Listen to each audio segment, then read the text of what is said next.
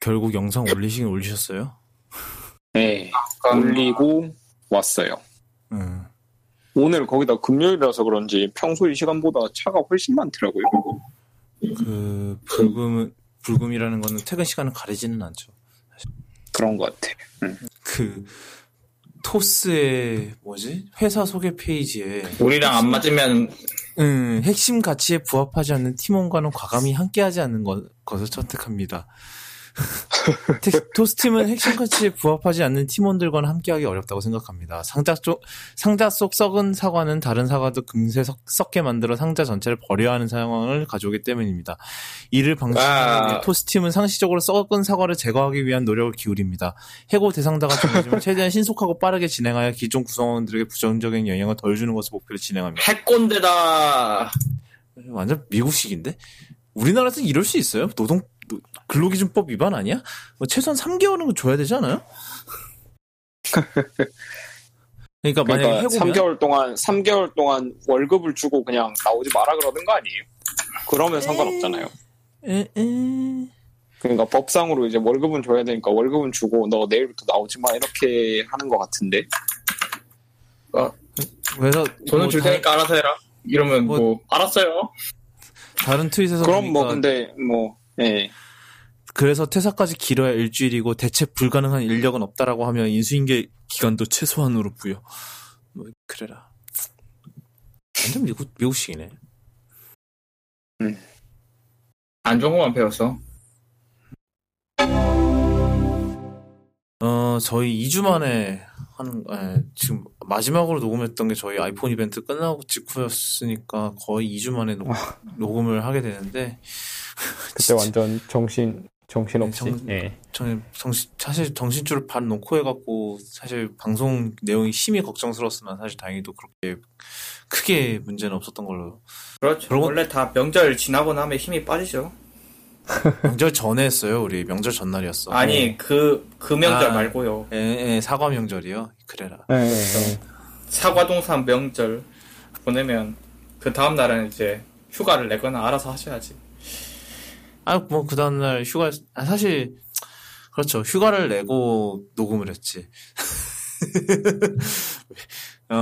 그래서, 그 이후로, 진짜, 사실 좀, 그날도 이벤트이기만 해서 좀 쌓인 게 많은데, 하나씩 풀어보도록 하겠습니다. 일단은 첫 번째 소식은 저희가 위워크 얘기를 이따금씩 했었어요. 미리 밝히자면 저희 회사가 지금 위워크에 입주했는데 근데 그리고 참고로 위워크 셀 병합시키고 싶다고 하신 분이 이분입니다. 셀 병합. 그거 결국 만 리트윗 못 넘었어.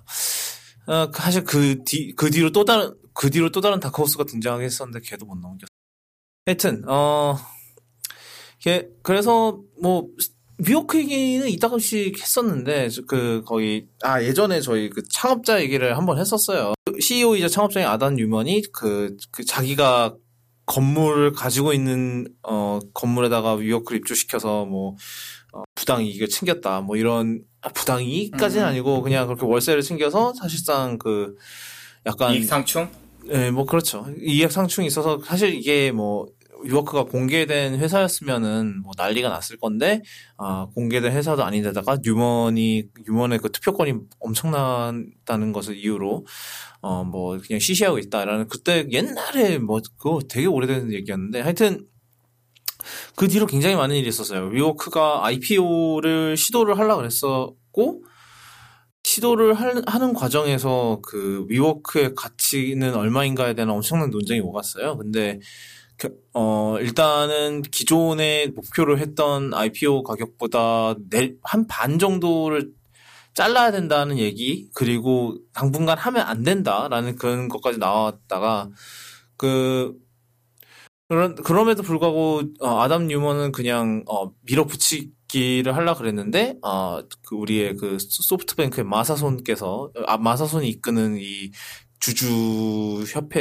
주주들이, 이대로는 안 되겠다 싶어서 그 뉴먼을 내쫓아야 된다라는 그런 움직임이 있다는 얘기가 지난주에 나왔는데 그러고 나서 고작 며칠 만에 그 뉴먼이 그만두겠다고 CEO 자리에서 내려오겠다라고 밝히면서 이제 좀 교통 정리가 될 것 같아요. 근데 이 아저씨도 참 골 때리는 아저씨더라고요.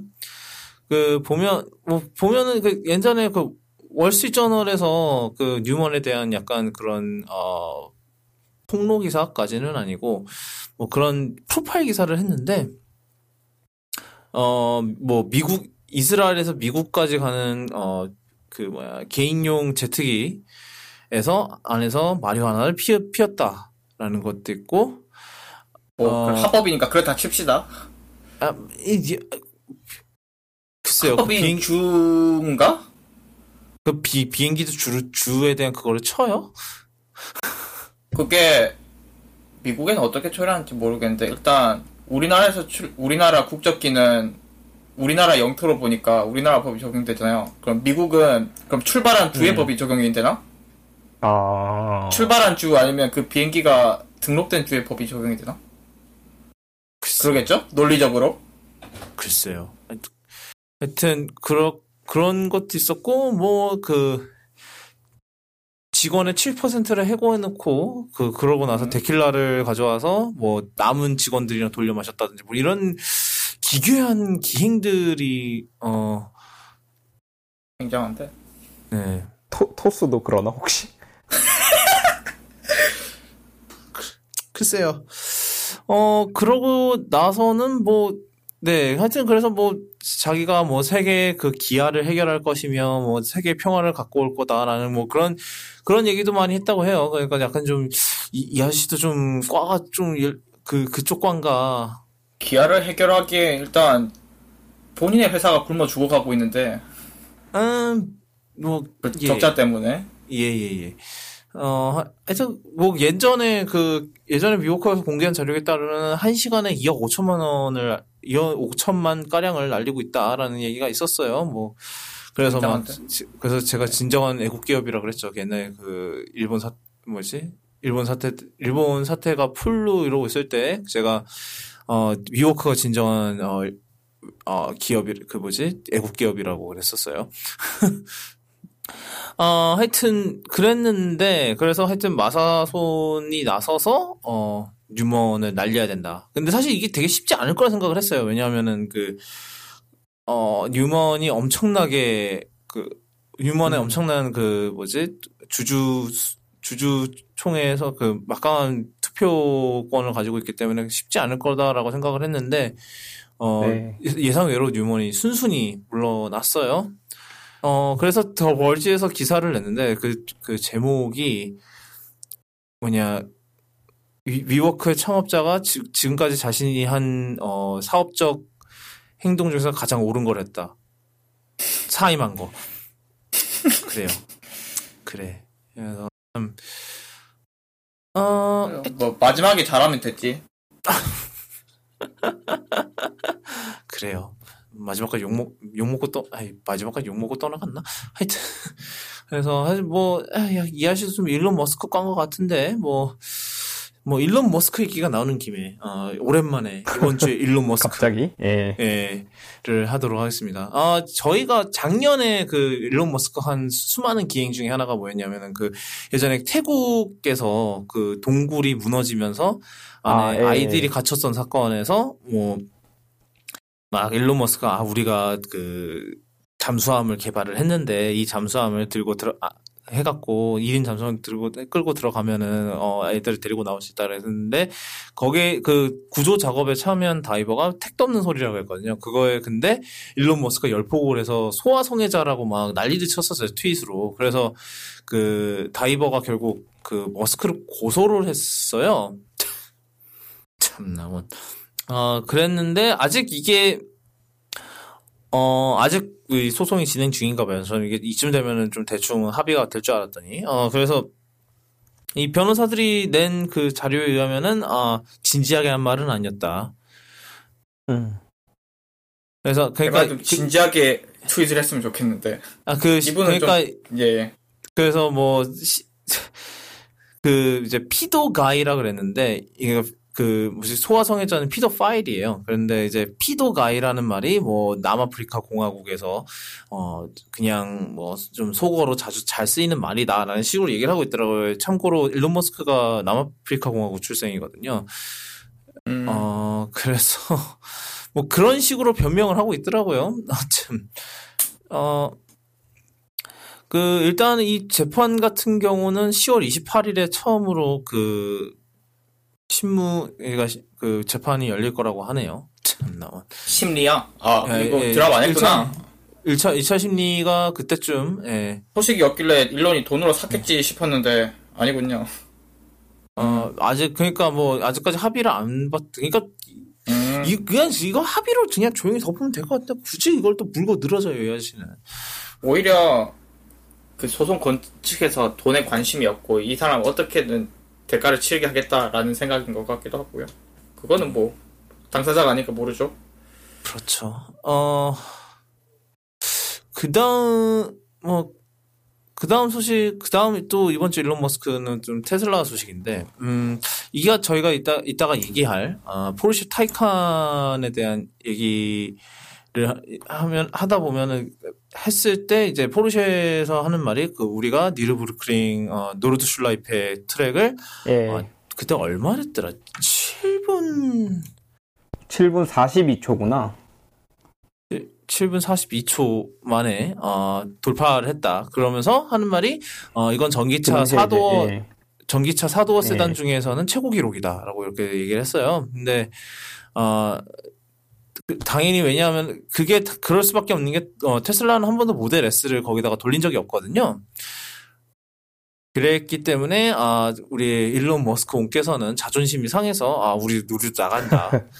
우리도 끌고 나갈 거다라고 그랬는데 그 당시에 그 니르부르크링을 관리하는 업체 쪽에서 우리 저희 예약 꽉 찼는데요. 이게 왜냐하면은 원래는 노르슐라이페 트랙 자체는 일반인한테 열려요. 그래서 뭐 어떤 차든지 끌고 가서 주행을 할 수 있어요. 자유주행을 할 수 있고 이제 이렇게 막 기록을 내려면은 아예 전세를 사람이 없어야 되니까. 예, 뭐 당연히 방해하는 차가 없어야 되니까 이게 뭐 물론 랩타임에도 방해지만 잘못하면 사고 날 수도 있잖아요. 네.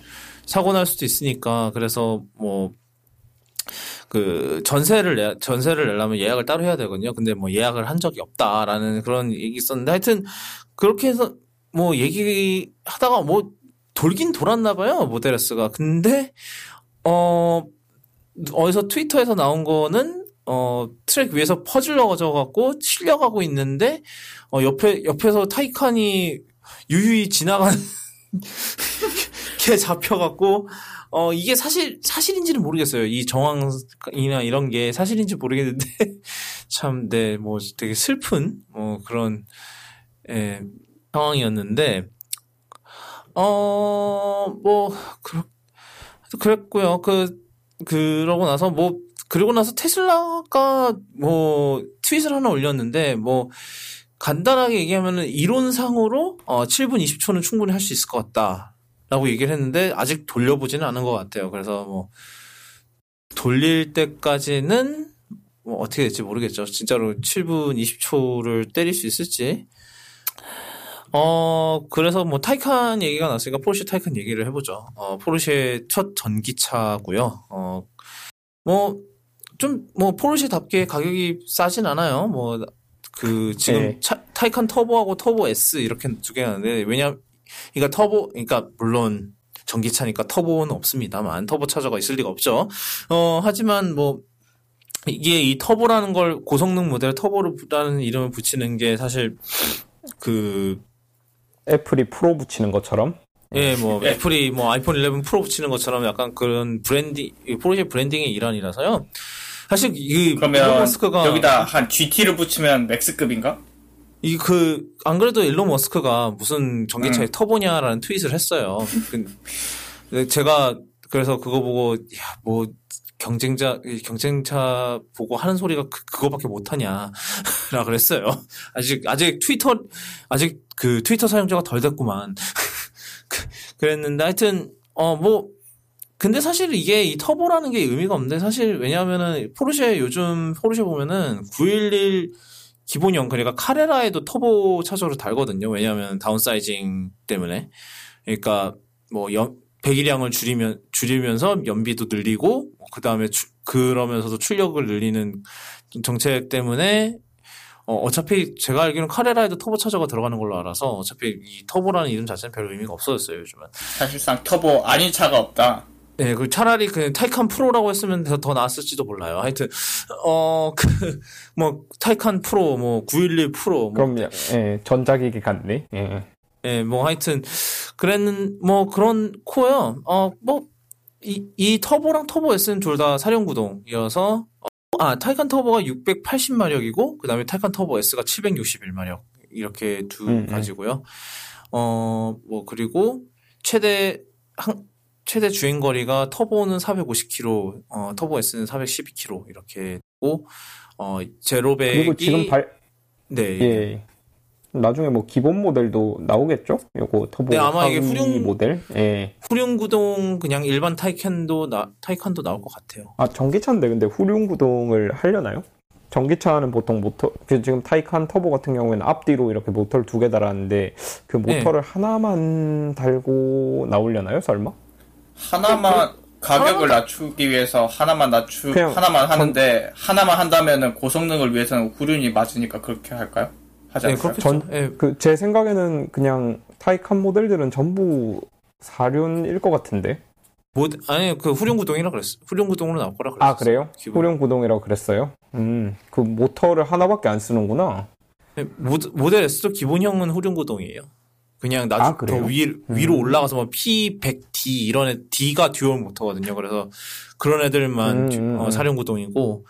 그래서 아마 그래서 원래 지금 이 타이칸 터보가 지금 한 15만 달러? 그거서부터 시작인데 아마 일반 타이칸은 한 7, 8만 달러부터 시작을 할 거다라는 얘기가 있어요. 물론 예전에 뭐 그런 얘기를 들은 적이 있었는데 파나메라랑 카이엔 가격 사이에 있을 거다 그런 얘기를 어디서 들은 적이 있어서 카이엔 그게 아마 그 정도가 아마 7, 8만 달러가 그 정도 되는 가격일 거예요. 물론 포르쉐에서 기본 가격은 의미가 없습니다. 하도 옵션제를 많이 하는 회사라 이것저것 붙이면 갑자기 가격이 확 올라가기 시작하는 곳이라 사실 의미는 없습니다만 그렇기 때문에 사실 저는 이게 디자인이 되게 잘 나왔다고 생각을 해요. 사실 처음에 이거 공개된 걸 봤을 때 어떻게 이게 미션 2라는 컨셉카가 있었어요. 그 타이칸 이전에. 그 타이칸, 그러니까 타이칸의 디자인을 가지고 컨셉카를 만든 게 미션 2였는데, 정말 미션 2를 거의 빼닮은 디자인으로 나왔는데, 저는 이쁘다고 생각해요. 디자인 자체는. 사람들 눈물 자국 얘기 많이 하던데. 예. 이게 근데 사실, 실제로 봐야 또 이게 판단이 될 것 같아요. 그 아이폰 11 프로 같은 경우에도 뒤에서 말하겠지만 디자인으로 욕 많이 먹었는데 실제로 보니까 굉장히 이쁘더라고요. 그러니까 결국 또 이런 포르쉐도 굉장히 마감 기가 막히게 하는 그런 회사니까. 그렇죠. 실제로 봐야. 사실 마감은 테슬라처럼 빗물이 새고 이러진 않겠죠, 설마. 트렁크를 열었더니 막 빗물이 막 트렁크로 막 밀려들고 이러지는 않겠죠, 설마. 하여튼. 테슬라는 맞아요. 마감이 개판이니까. 그렇죠. 네. 물론 테슬라가 이 자동차 업계에 한 그런 이런 전기차가 이뤄낼 수 있는 그런 거에 대해서 굉장히 좀 약간 뒤통수를 후려 갈긴 점은 인정을 해야겠지만 하지만 그와 별개로 이런 거를 개판으로 하는 것도 사실 문제가 될 수밖에 없는 부분이라고 봐요. 네. 그리고 이 센터 콘솔이 터치 스크린이 굉장히 그러니까 이게 옵션이라고는 하는데 그 중앙에 에어컨 조작하고 이런 공조계 조작하는 거 이쪽을 다 또 터치 스크린 하는 모양이더라고요. 이게 좀 살짝 불안하긴 한데 사실 당연히 뭐 가질 수 있을 리는 없지만 뭐 몰아보고는 싶네요. 좀. 네. 나중에 뭐 시승 한번 해보세요. 살 거 참. 과연 할 수 있을까요? 뭐 이렇게 위아래로 훑어보더니 이러고 그런 데는 시승도 까다롭지 않나요? 아니까? 안 해봐서 모르겠다. 뭐 글쎄요. 뭐 까다로우려나. 하여튼 네. 그러니까 뭐 닥터몰라 쿠도 네트워크가 좀 그 차 리뷰도 좀 해야 돼요. 차 리뷰도 좀 해야 돼요. 이제 안 그래도 차 리뷰. 네. 그래서 저는 이 타이칸은 기대가 많이 돼요. 아마 우리나라 들어오면 터보가 아마 2억이 넘고 시작할 것 같은데 요즘 환율이 미쳐 날뛰고 있어서 좀 그래도 네. 막 이 공식 사이트에 소리 이렇게 녹음한 거 있는데 예, 그 엄청 미래적이더라고요. 예.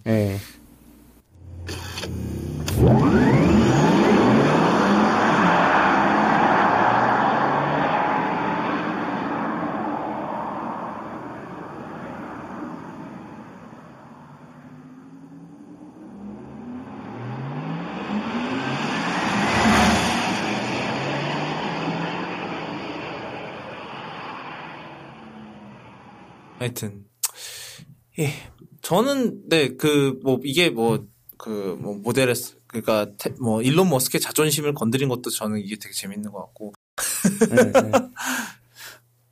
실제로 막 포르쉐 타이칸 발표를 할 때 뭐 그런 식으로 얘기를 했던 것 같은데. 그러니까 보통 이제 전기차들이 처음 제로 100은 빠르지만 그게 지속적으로 그렇죠.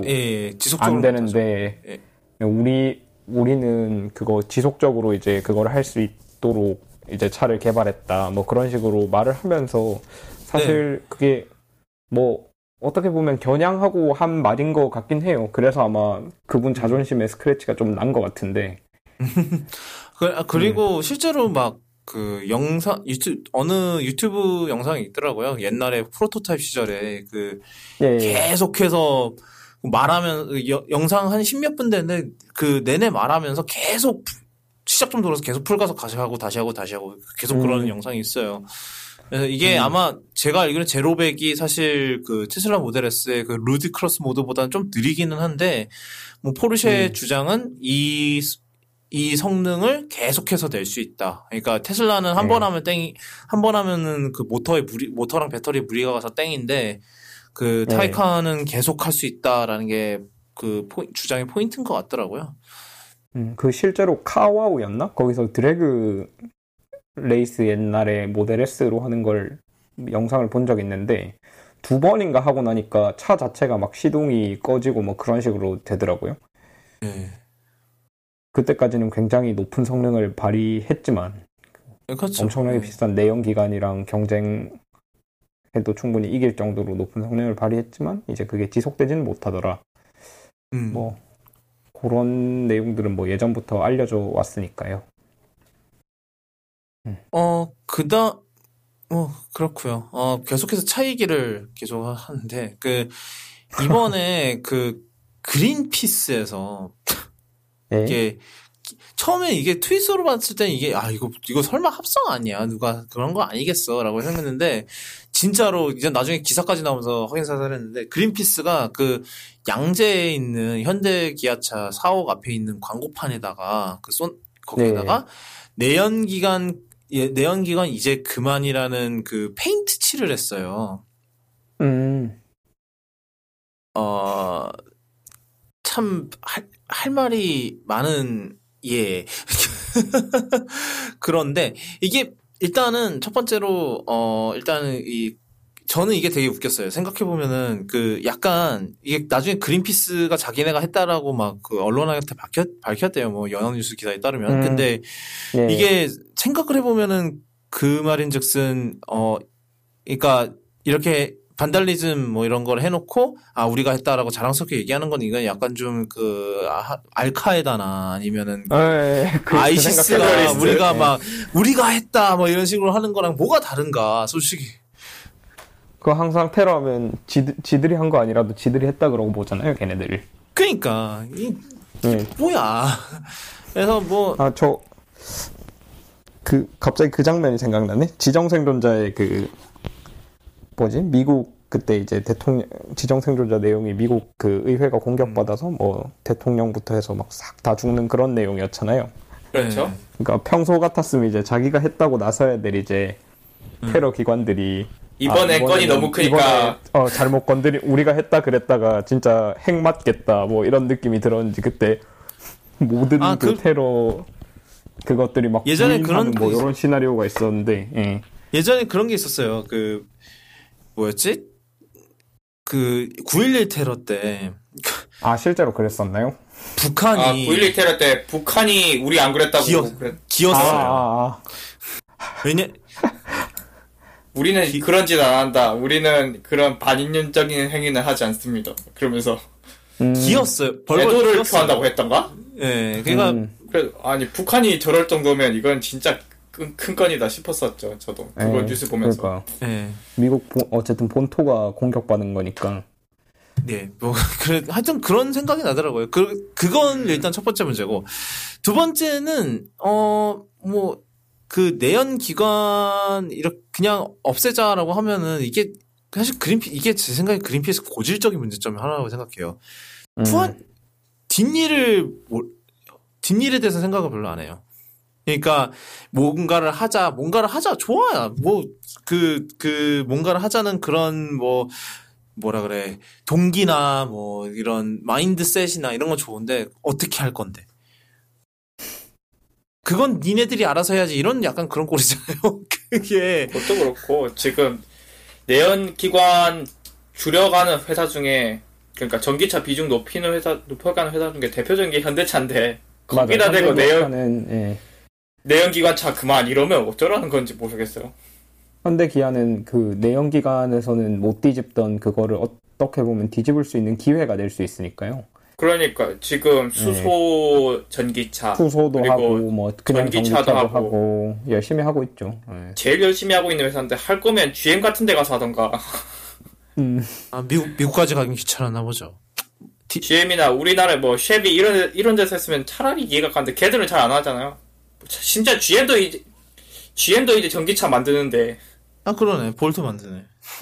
그러니까 쉐비도 만들고 심지어 못생긴 트럭 F150도 전기차 만든다 하고 머스탱도 전기차 만든다고 하는데. 아니 F150 이제는 근데 뭐 거스를 수 없는 흐름이니까. F150 그거 전기 만들면 버텨요? 모터가 버틴가 그거? 아무튼 그것도 이미 프로토타입 사진이 돌아다니는데요. 못생긴 거 똑같고. 근데 F150이 전기차 나온다 그러면 진짜 엄청나긴 할 거예요. 왜냐하면 아직까지도 제가 알기로 전 세계에서 가장 많이 팔리는 차거든요. 전 세계 미국에서만 제일 많이 팔리는데 전 세계에서 제일 잘 팔려요. 그러니까 워낙 양이 여기 넘사벽이라서 그냥 진짜 미국 살다 와도 그거는 이해할 수가 없어. 미국에서 픽업 트럭이 인기를 그랬던 이유가 사실 기름값이 싼 것도 사실 이유가 있긴 있었으니까요. 그렇게 큰 거를 하고 돌아다니는 기름값이 싸니까 사실 우리나라에서 그런 큰 차 못 몰고 돌아다니는 가장 큰 이유 중 하나가 사실은 기름값이잖아요. 근데 기름값에 세금에 그렇죠. 주차도 못 해요. 그 차는. 사실 주차는 좀 부차적 그러니까 그 기름값만큼 큰 문제는 아니라고 봅니다만. 험머 잘 끌고 다니잖아, 사람들. 그것도 옛날 군용차 기반, 험비 기반 H1 그것도 잘 끌고 다니더만, 사람들. 잘인지는 물어봤어요? 이거는 운전자 말 들어봐야 된다. 이게 혹시나 험머 H1 한국에서 몰고 다니시는 분 있으면 저희 쿠도캐스트 제보 부탁드려요. 아무도 안 하겠지. 근데 하여튼, 말은 했어. 그 다음 소식은 우버예요. 우버가 이번에 또 앱 업데이트를 새로 냈는데, 이 앱 업데이트가 좀 이 CEO인, 이 아저씨 이름을 진짜, 코스로샤히, 나라 코스로샤히가 말하기를, 우리의 목표는, 고객들의 일상의 운영체제가 되길 원한다. 약간 중국의 위챗 같은. 우리나라의 카카오톡 같은 얘기죠. 그렇죠. 네. 카카오톡 아직 배달을 안 하죠. 쿠팡 하던데 이제. 그렇죠. 약간 이런 그래요. 이것저것 다 하겠다. 뭐 사실 근데 그렇다고 해서 우버가 메시징을 하지는 않잖아요. 뭐 다 똑같지 뭐. 그렇죠. 그러니까 왜냐면 이 우버의 그 리디자인의 초점이 뭐냐면은 그 딱 메인 스크린을 딱 하면은 바로 나오는 게 그 라이드 찾기 그리고 그 옆에 음식 주문하기가 있어요. 그러니까 우버 이츠의 기능까지 여기다 통합을 한 건데 뭐 불행히도 우리나라에서 이제 곧 우버 이츠가 사라질 겁니다만 다음 달에 없어져요. 철수한대요. 뭐 그렇긴 한데 우버 택시도 계속 이제 홍보는 하는데 없어요. 택시가 그것도 곧 없어질 것 같아. 그러니까 그 택시 기사들이 별로 안 틀고 싶어한다 그러더라고요. 그러니까요. 제가 이메일로 계속 우버 쿠폰 줍니다 하면서 쿠폰을 준대요. 그래서 봤어요. 써봐야지 했는데 택시가 없어서 쿠폰을 쓸 수가 없어. 이게 일부러 앱을 꺼놓고 다닌다는 얘기가 있어요. 그러니까 이게 왜냐하면은 제가 알기로는 우버 앱 같은 경우는 목적지를 안 알려준대요. 그러니까 목적지를 안 알려주든지 그 거절을 못하게 하든지 둘 중 하나일 거야 아마 제가 알기로는. 이 기사 우리한테는 좋은 거지만 이 택시 기사들한테는 엄청난 불이익이긴 하죠. 뭐 그러니까 뭐 요즘 택시 업계 관행을 생각하면 좀 불이익이긴 하죠. 그게 하여튼 그러다 보니까 우리나라에서는 잘 안 되는 건데 하여튼 보면은 그리고 각각의 도시에서 그러니까 우버 자체뿐만 아니라 뭐 다른 교통수단도 소개를 한대. 뭐 자전거를 타라든지 아니면 뭐 지하철이라든지 이런 것도 다 한꺼번에 소개할 수 있게. 그러니까 약간 다른 지도 앱들도 우리가 흡수하겠다라는 그런 포부로 들리는 부분이 있어요. 네, 그래서 이것도 좀 흥미로운 것 같고요. 네네. 근데 그러니까 저는 이 기사를 가져왔던 이유가 우리나라에서 우버가 별로 중요하지 않지만 일상생활의 운영체제라는 이 개념인데, 그러니까 아까도 저희가 얘기했지만 뭐 위챗도 그렇고 우리나라 카카오톡도 그렇고 약간 그런 구실을 하는 앱이 우리나라에서는 이미 좀 꽤 있잖아요. 다른 나라들, 우리나라나 중국이나 이런 데 있는데 미국은 아직까지는 그런 게 잘 없는 것 같은 그런 느낌이 들긴 하죠. 아직 그 플랫폼이라는 게 중요하고 특히 아이메시지라든가 그런 게 중요하기도 하고 뭐 그런 느낌이 들더라고요. 그러니까 우리나라 같이 이렇게 우리나라나 중국 같이 앱이 그 시장을 지배하는 이게 사실 생각해보면 되게 특이한 현상이긴 하거든요. 네, 그다음 소식은 이거는 저희 닥터몰라님한테 맡겨야 될 부분인데 그 삼성하고 LG가 요즘 계속 그 서로 두들겨 맞고 두드리고 막 이런 게 그 사태가 일어나고 있는데 그러니까 막 저도 이거 보면서 좀 특이했어요. 아니 뭐 LG가 무슨 이런 걸 하고 있나? 뭐 이런 그러니까 LG가 그러게요. 평소의 LG랑 약간 달라진 모습이라고 볼 수도 있을 것 같고 어쨌든 선빵을 날린 거잖아요. 웬일로? 웬일로? 근데 그러니까 선빵을 뭘로 날렸냐면 그 선명도라는 개념이 있어요. 컨트라스트 모듈레이션. 요건 뭐 새로운 개념은 아니고 뭐 이제 삼성의 주장에 따르면 1927년에 뭐 나온 개념이다. 뭐 그렇게 하는데 실제로 이제 요 컨트라스트 모듈레이션이라는 내용이 이제 처음 좀 대중들한테 알려진 게 그러니까 항상 그전에는 그냥 해상도 뭐 이런 식으로 얘기를 했었잖아요. 우리가. 근데 사실 뭐 해상도가 높으면 뭐 일반적으로 그냥 상식적으로 생각해도 더 화면이 더 선명해지는 거니까요. 우리가 뭐 레티나 디스플레이 같은 거 보면서 직접 경험해 봤잖아요. 근데 이제 선명도라는 개념이 이제 원래 예전에는 해상도라고 얘기를 하기 전에 선명도를 쓰다가 이제 해상도로 왔다가 다시 이제 선명도 개념이 나오게 된 이유가 그 RGBW나 펜타일 같은 요런 변칙적인 그 친구들 때문에 그렇거든요.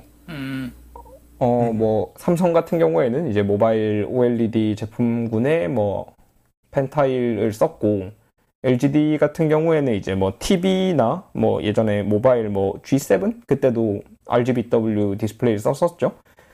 그래서 뭐 이제 이런 식으로 요런 애들이 나오면 이제 픽셀이 원래 하나가 RGB를 다 표현할 수 있어야 되는데 요렇게 되면 한 개 픽셀이 RGB를 다 표현을 못하게 되면서 이제 이렇게 만약에 세로줄을 이렇게 일자로 쫙 끄면 원래 그 픽셀, 1픽셀짜리 줄을 끄면 그 픽셀이 이렇게 한 줄이 이렇게 쫙 이렇게 보여야 되는데 깔끔하게 요런 RGBW나 뭐 펜타일 같은 경우에는 그게 약간 이렇게 흐릿하게 보인단 말이죠.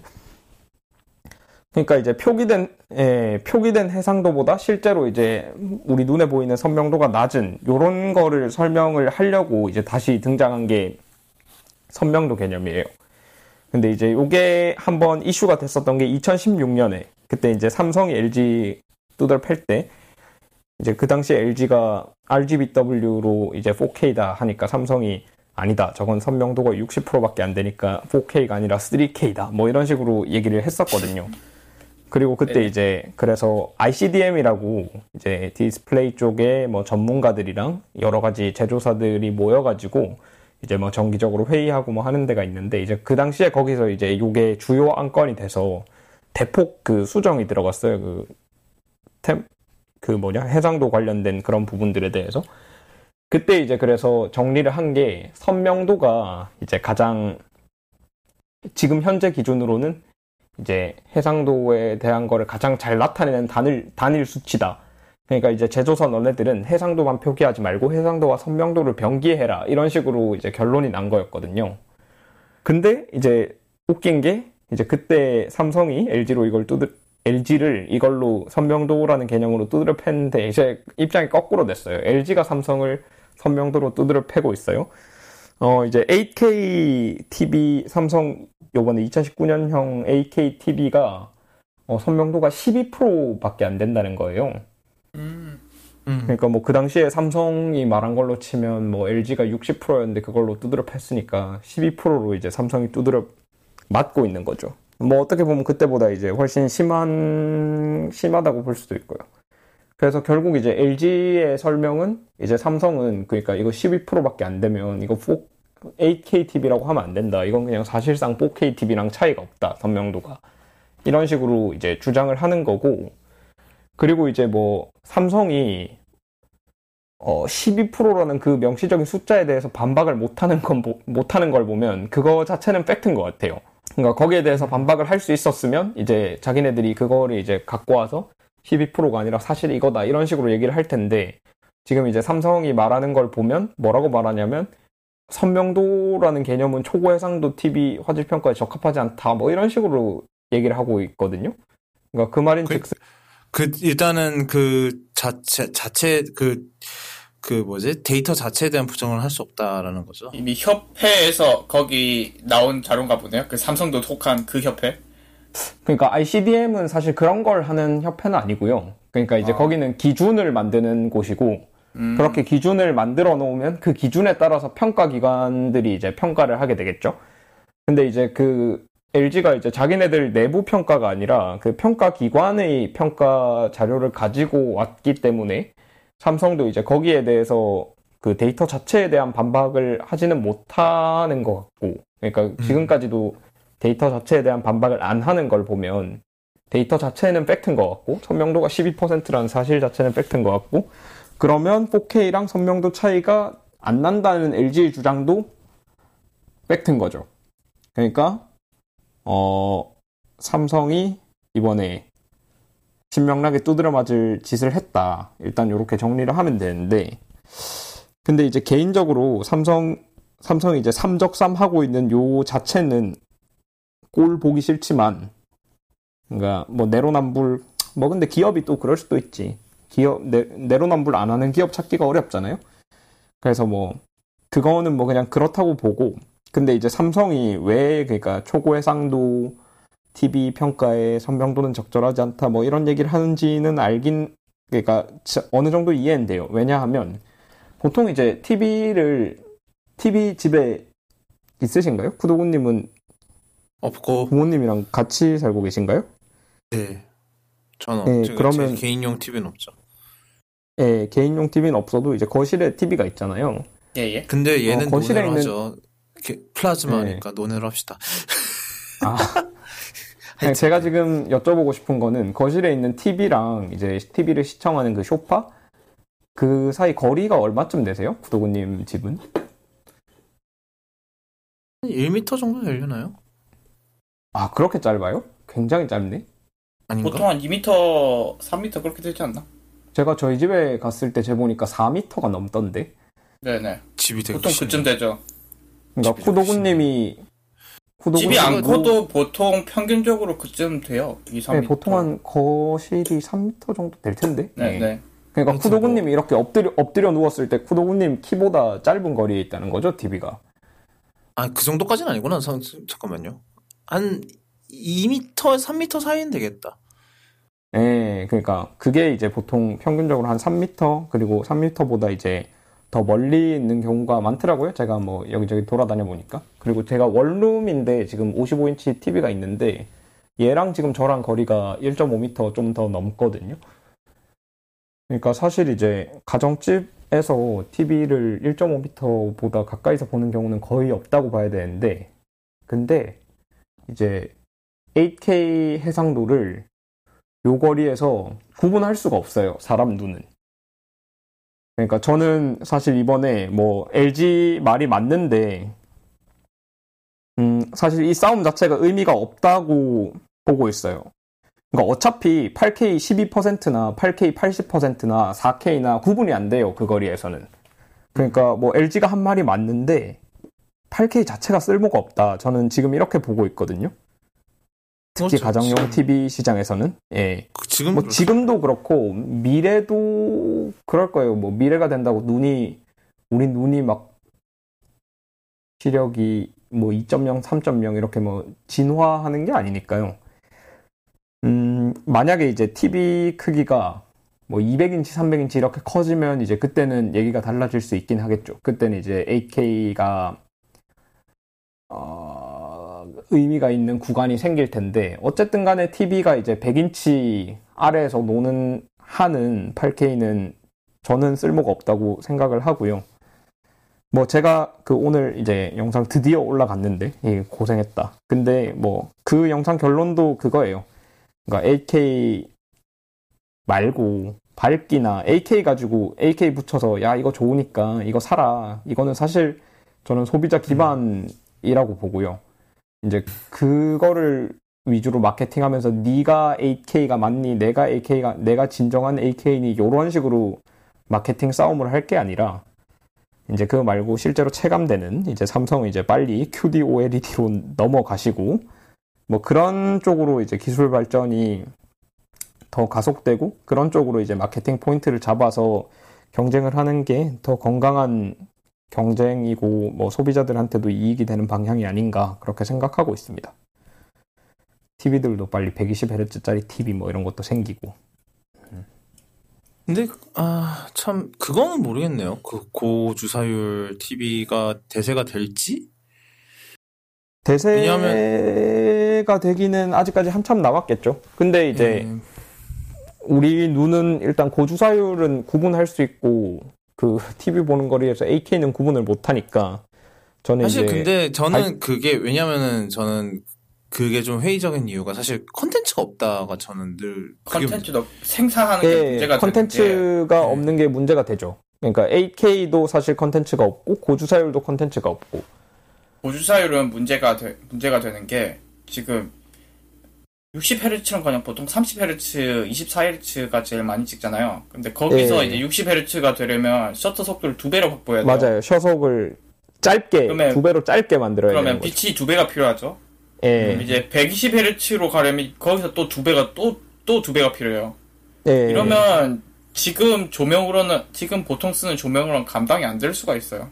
사실 이제 카메라가 좀 더 발전해야 될 부분인데 지금 보면 네네. 이제 아이폰 같은 경우에 이 쥐꼬리만한 그 센서에 쥐꼬리만한 렌즈로 물론 이제 그 전문 카메라 촬영 품질에 비비는 건 말이 안 되지만 어쨌든 간에 이제 120Hz로 영상을 볼만한 영상을 캡처하고 그러니까 60Hz로 영상을 찍으면 이제 실제로는 120Hz로 영상을 찍어서 합성을 해서 이런 식으로 그 높은 품질의 영상을 생성하고 하잖아요. 물론 이제 광학적인 한계로 그건 못 하겠습니다만, 그러니까 요런 이제 스마트폰에 들어가는 최신 기술들이 이제 카메라에도 적용이 되고 이런 식으로 사실 카메라 쪽이 발전해야 그런 전체적인 에코시스템이 가능해지는 거죠.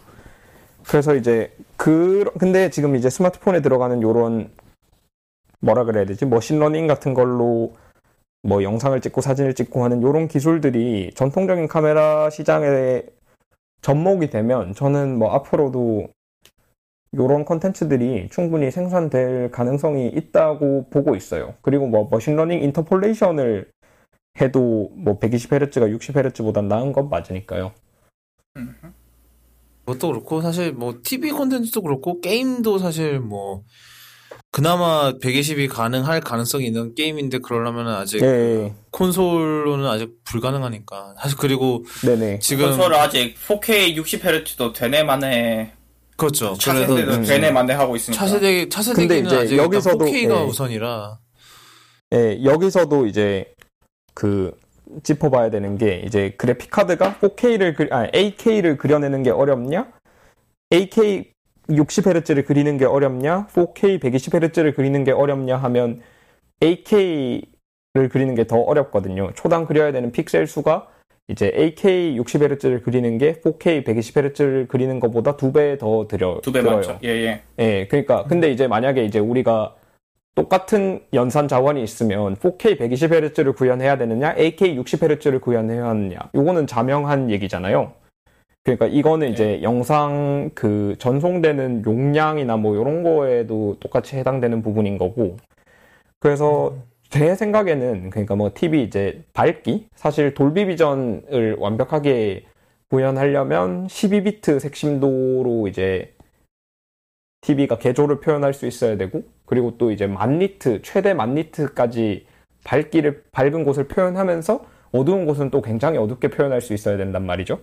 그리고 이제 색 공감도 지금 이제 P3가 이제 본격적으로 보급되고 있는데 렉 2020까지는 아직까지 굉장히 발전할 부분이 많이 남았고, 이제 뭐 맨날 지금 삼성만 디립다 깐 것 같은데 LG 같은 경우도 뭐 밝기도 올려야 되고, 뭐 지금 어쨌든 그 OLED도 RGB 패턴을 사용하고 있으니까 사실 밝은 곳으로 가면 색이 좀 물이 빠진단 말이죠. 그런 문제도 해결을 해야 되고, 사실 뭐 삼성이나 LG나 아직까지 굉장히 많이 발전해야 될 부분들이 남아 있는데, 이게 이제 픽셀이 8K가 돼서 픽셀 크기가 더 작아지고 뭐 이렇게 되면 이제 그런 부분의 문제를 해결하는 게 더 어려워진단 말이에요. 그러니까 8K가 앞으로 대세가 되면 안 된다는 게 제 생각이에요. 그러니까 똑같은 기술적 난이도를 갖고 있으면 다른 문제를 먼저 풀어야지 8K에다가 에너지를 쏟는 거는 굉장히 낭비인 것 같아요. 사실 4K도 이미 제 기준에서 제가 보기에는 차고 넘치거든요. 대부분의 케이스에. 근데 4K도 그 정도인데 8K는 사실 더 심하다고 봐야죠. 근데 제 생각에는 그것도 많이 없긴 하고. 제 생각에는 왜 근데 굳이 8K를 쫓아가느냐라고 하면은 그게 더 마케팅이 좋거든요, 사실. 그러니까 제가 그게 굉장히 마음에 안 드는 파트인데, 근데 어쩔 수가 없는 것 같아요. 때문에 가는 거잖아요. 그러니까 우리 소비자들이 좀 더 똑똑해져야죠. 8K 마케팅에 안 속아야지, 이제 그런 마케팅에. 근데 제가 근데 이제 그게 그런 거 하려고 주사율이라는 개념 자체가 사실은 그게 크게 와닿지 않는 것 같아요. 그 사람들한테. 그러니까 60 이상이면 다 거기서 거기? 약간 그런 느낌이라서. 그러니까 사실 뭐 요즘 스마트폰에 고주사율 안 들어간다고 열심히 까대는데 뭐 삼성이나 애플이나 다 안 들어간다고 막 열심히 까대는데, 사실 저는 그게 아직까지는 큰 의미가 없다고 생각을 하거든요. 사실 물론 저는 이미 그 프로모션 지원하는 아이패드 프로를 쓰고 있습니다만, 사실 예전에는 진짜 막 프로모션 보면 이거 못 돌아가겠다 막 이랬는데, 솔직히 지금 보면은 그런가? 싶기도 하고, 옛날에 왜 호들갑을 떨었었지라는 생각이 갑자기 든 것 같기도 하고, 그 프로모션에 저는 근데 여전히 프로모션이, 그러니까 더 쓸모없이 고해상도를 넣는 것보다 프로모션이 훨씬 낫다고 생각을 해요. 근데 이게 왜냐하면 저는 그게 그 생각이 드는 이유가 사실 메뉴가 부드러운 건 좋아요. 근데 그 이상으로 뭔가를 활용을 못하는 게 더 큰 문제라는 거고 생각을 해요. 그게 그게 콘텐츠 문제가 됐든 아니면은 사실 콘텐츠 문제긴 하죠. 왜냐하면은 사실 영상은 일단 영상 고사하고 사실 솔직히 말해서 그런 그나마 120까지 밀어붙일 수 있을 가능성이 있는 거는 게임들인데 또 물론 A12 A12가 굉장히 빠른 프로세서이긴 합니다만 과연 얘가 그 게임 엄청난 3D 그래픽 게임을 120 프레임 퍼 세컨드까지 밀어붙이면서 할 수 있느냐라고 하면 그건 또 아니거든요. 사실 그래서 물론 제가 아까 지적한 대로 마케팅의 문제도 있겠지만 그러니까 마케팅의 문제도 있겠지만 그러니까 전반적으로 그러니까 고주사율 우선으로 이제 산업이 바뀌어야 되는데 결국은 다시 돌아오는 문제는 이걸 어떻게 팔 건데라고 하면은 그러니까 마케팅에서 이걸 어떻게 팔 건데 이러면은 가 되는 거죠. 부드러운데요. 그러니까 부드러운데요. 그게 사실은 그러니까 부드러운 게 이게 사실 어떻게 보면은 경험할 때까지는 모른다라고 하면은 그렇지만은 그게 또 경험하고 나서도 그게 심각하게 와닿는 경우는 잘 없는 것 같아요. 게이머들이 아닌 이상. 그러니까 진짜로 한 대 300만 원짜리 그게 한 대 300만 원짜리 게이밍 리그에다가 게이밍 컴퓨터에다가 거기에다가 또 한 100만 원 넘는 그 고주사율 모니터를 붙여서 그렇게 해서 해야 그나마 좀 보이는 정도. 그것도 이제 그 모니터 같은 경우도 그 게임에서 나오는 프레임에 맞춰서 가변 주사율인 애들이 제일 확실하게 그거를 보이는 거잖아요. 그래서 네. 근데 사실 이제 8K라는 걸 사람들은 아예 체감을 할 수 없거든요. 그러니까 일반적으로 시청 거리에서 8K는 아예 체감이 안 되고 그 다음에 고주사율은 조금이라도 체감이 되고 그리고 사실 제가 고주사율을 예시로 들어서 얘기한 거지 고주사율 말고도 아까 말씀드렸던 것처럼 밝기나 그런 HDR 영상 요런 것도 아직까지 충분히 체감이 가능한 발전 영역이 많이 남아 있는데, 저는 요즘 HDR을 그러니까 뭐라 그래야 되지? HDR 예찬론자라고 해야 되나? 요즘 그렇게 비슷하게 변화하고 있어서 사실 저도 고주사율보다는 HDR이 좀 더 이제 우리한테 더 와닿고 가까운 미래라고 생각을 하고 있고 그리고 실제로 이제 그 발전도 그쪽으로 해야 된다고 보고 있어요. HDR도 만약에 구현을 하게 되면 나중에 10비트, 12비트로 비트 뎁스가 늘어나기 때문에 영상 용량이 늘어나거든요. 그러니까 이제 그런 자원, 그러니까 TV를 만드는 데 들어가는 기술력, 그러니까 화소가 작아지면 작아질수록 밝기를 충분히 확보하는 건 또 어려워질 거고 근데 충분한 밝기는 HDR을 제대로 재현하는데 필수적인 내용이고요. 그러니까 TV 만드는 기술력 관점에서도 그렇고 이제 카메라 관점에서도 그래요. 그러니까 카메라가 이제 8K를 완벽하게 지원하기 위해서 8K보다 더 높은 영상을 찍을 수 있는 그런데 이제 힘을 쏟느니 더 넓은 세경력과 이제 더 넓은 관용도를 확보하는데 이제 기술력이 더 들어가야 된다고 생각하고 영상 전송 측면에서도 어쨌든 우리가 한정된 대역폭이 있으면 그게 8K를 전송하는 데 쓰이기보다는 더 깊은 비트 뎁스를 전송하는 데 쓰여야 된다고 생각하고 저는 그냥 그런 식으로 한정된 그거 안에서 8K가 아니라 HDR이나 이런 다른 쪽이 더 메인이 되고 그렇게 되는 게 소비자들한테 훨씬 더 이득이라고 생각하는 거예요. 그냥 그거를 알리기 위해서 열심히 노력할 거고 그게 사실은 저 생각은 그래요.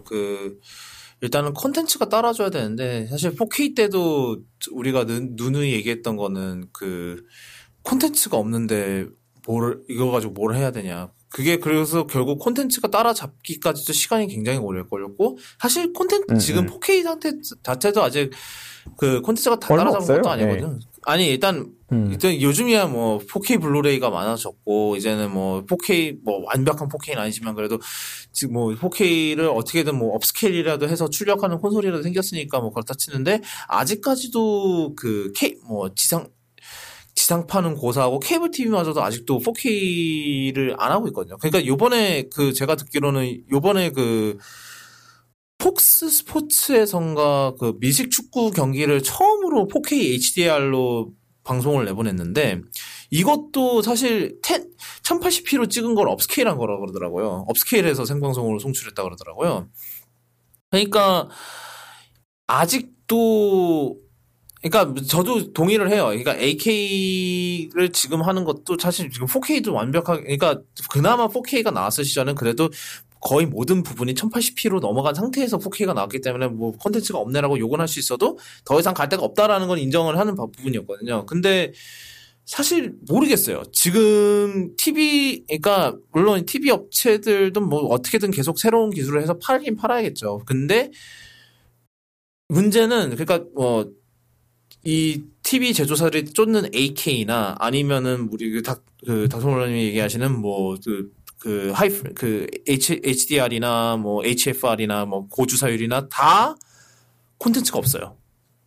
그게 제일 큰 문제예요. 그러니까 만약에 정말로 고주사율 콘텐츠는 HDR은 그나마 요즘 뭐 블루레이, HDR, 뭐 4K 블루레이 이런 게 있으니까 그나마 괜찮은데 HFR은 사실 이제 영상보다는 저는 게임 쪽 생각하고 말했던 거고 요즘 TV로 게임 많이 하니까요. 예. 근데 뭐 그것도 진짜로 아까 얘기했지만 3,400만 원짜리 컴퓨터를 붙여야 그나마 되는 거잖아요, 사실.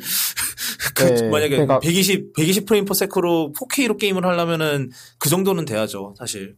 하여튼 그래서 네, 뭐 그래서 제가 하고 싶은 결론이 이거예요. 그러니까 사실 그 현재 TV 상황의 가장 큰 문제는 뭐였냐면은 그 TV 제조사들이 완급 조절을 못한 거죠.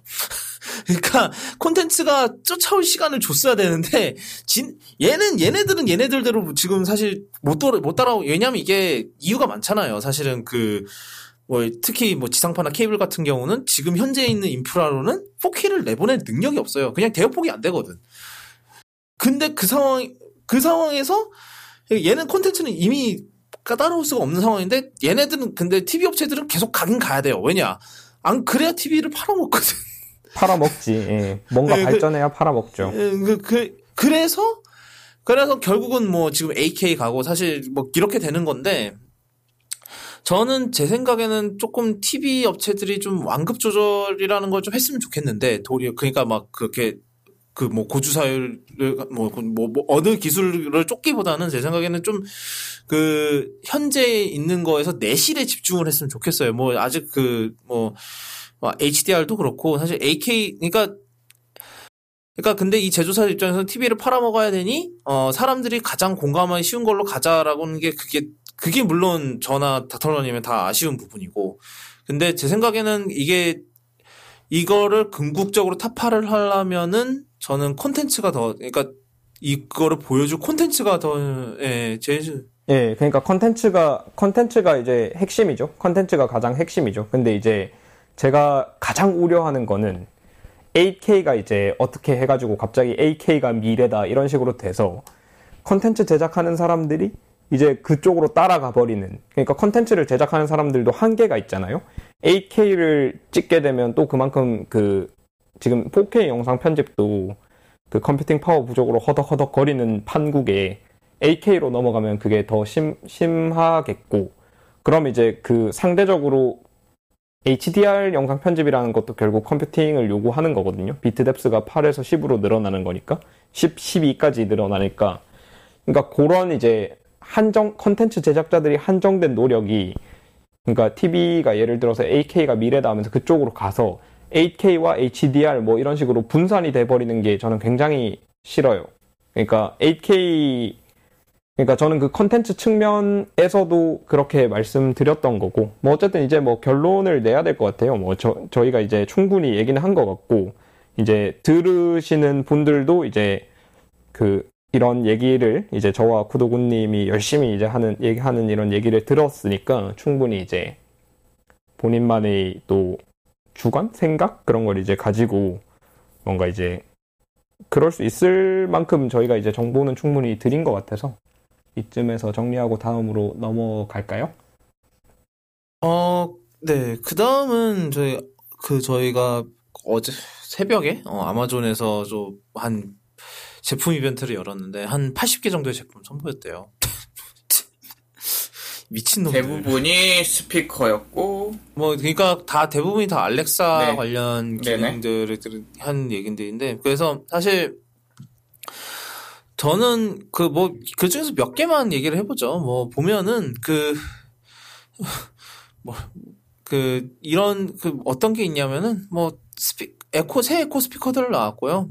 그 중에서 하나는 에코 스튜디오라 그래서 좀 더 좀 고음질, 그러니까 요즘 최근에 아마존 뮤직에서 아마 그걸 할 거예요. 무손실 하나요? 무손실을 할 거예요. 그래서 그거를 위해서 만든 스피커인 것 같고요, 걔는.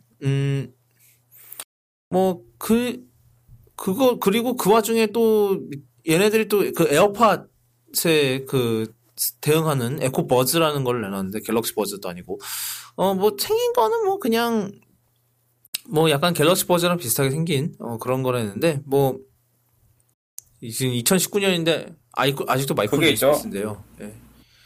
그래도 걔는 액티브 노이즈 캔슬링이 있죠? 얘는 노이즈 리덕션이에요. 리덕션이야? 잠깐만, 다른 애인가? 캔슬레이션 아니에요. 리덕션. 그러니까 이게 리덕션이 캔슬레이션보다는 좀 덜한 단계인 걸로 그냥 대충 그렇게 정의를 하면 될 것 같아요.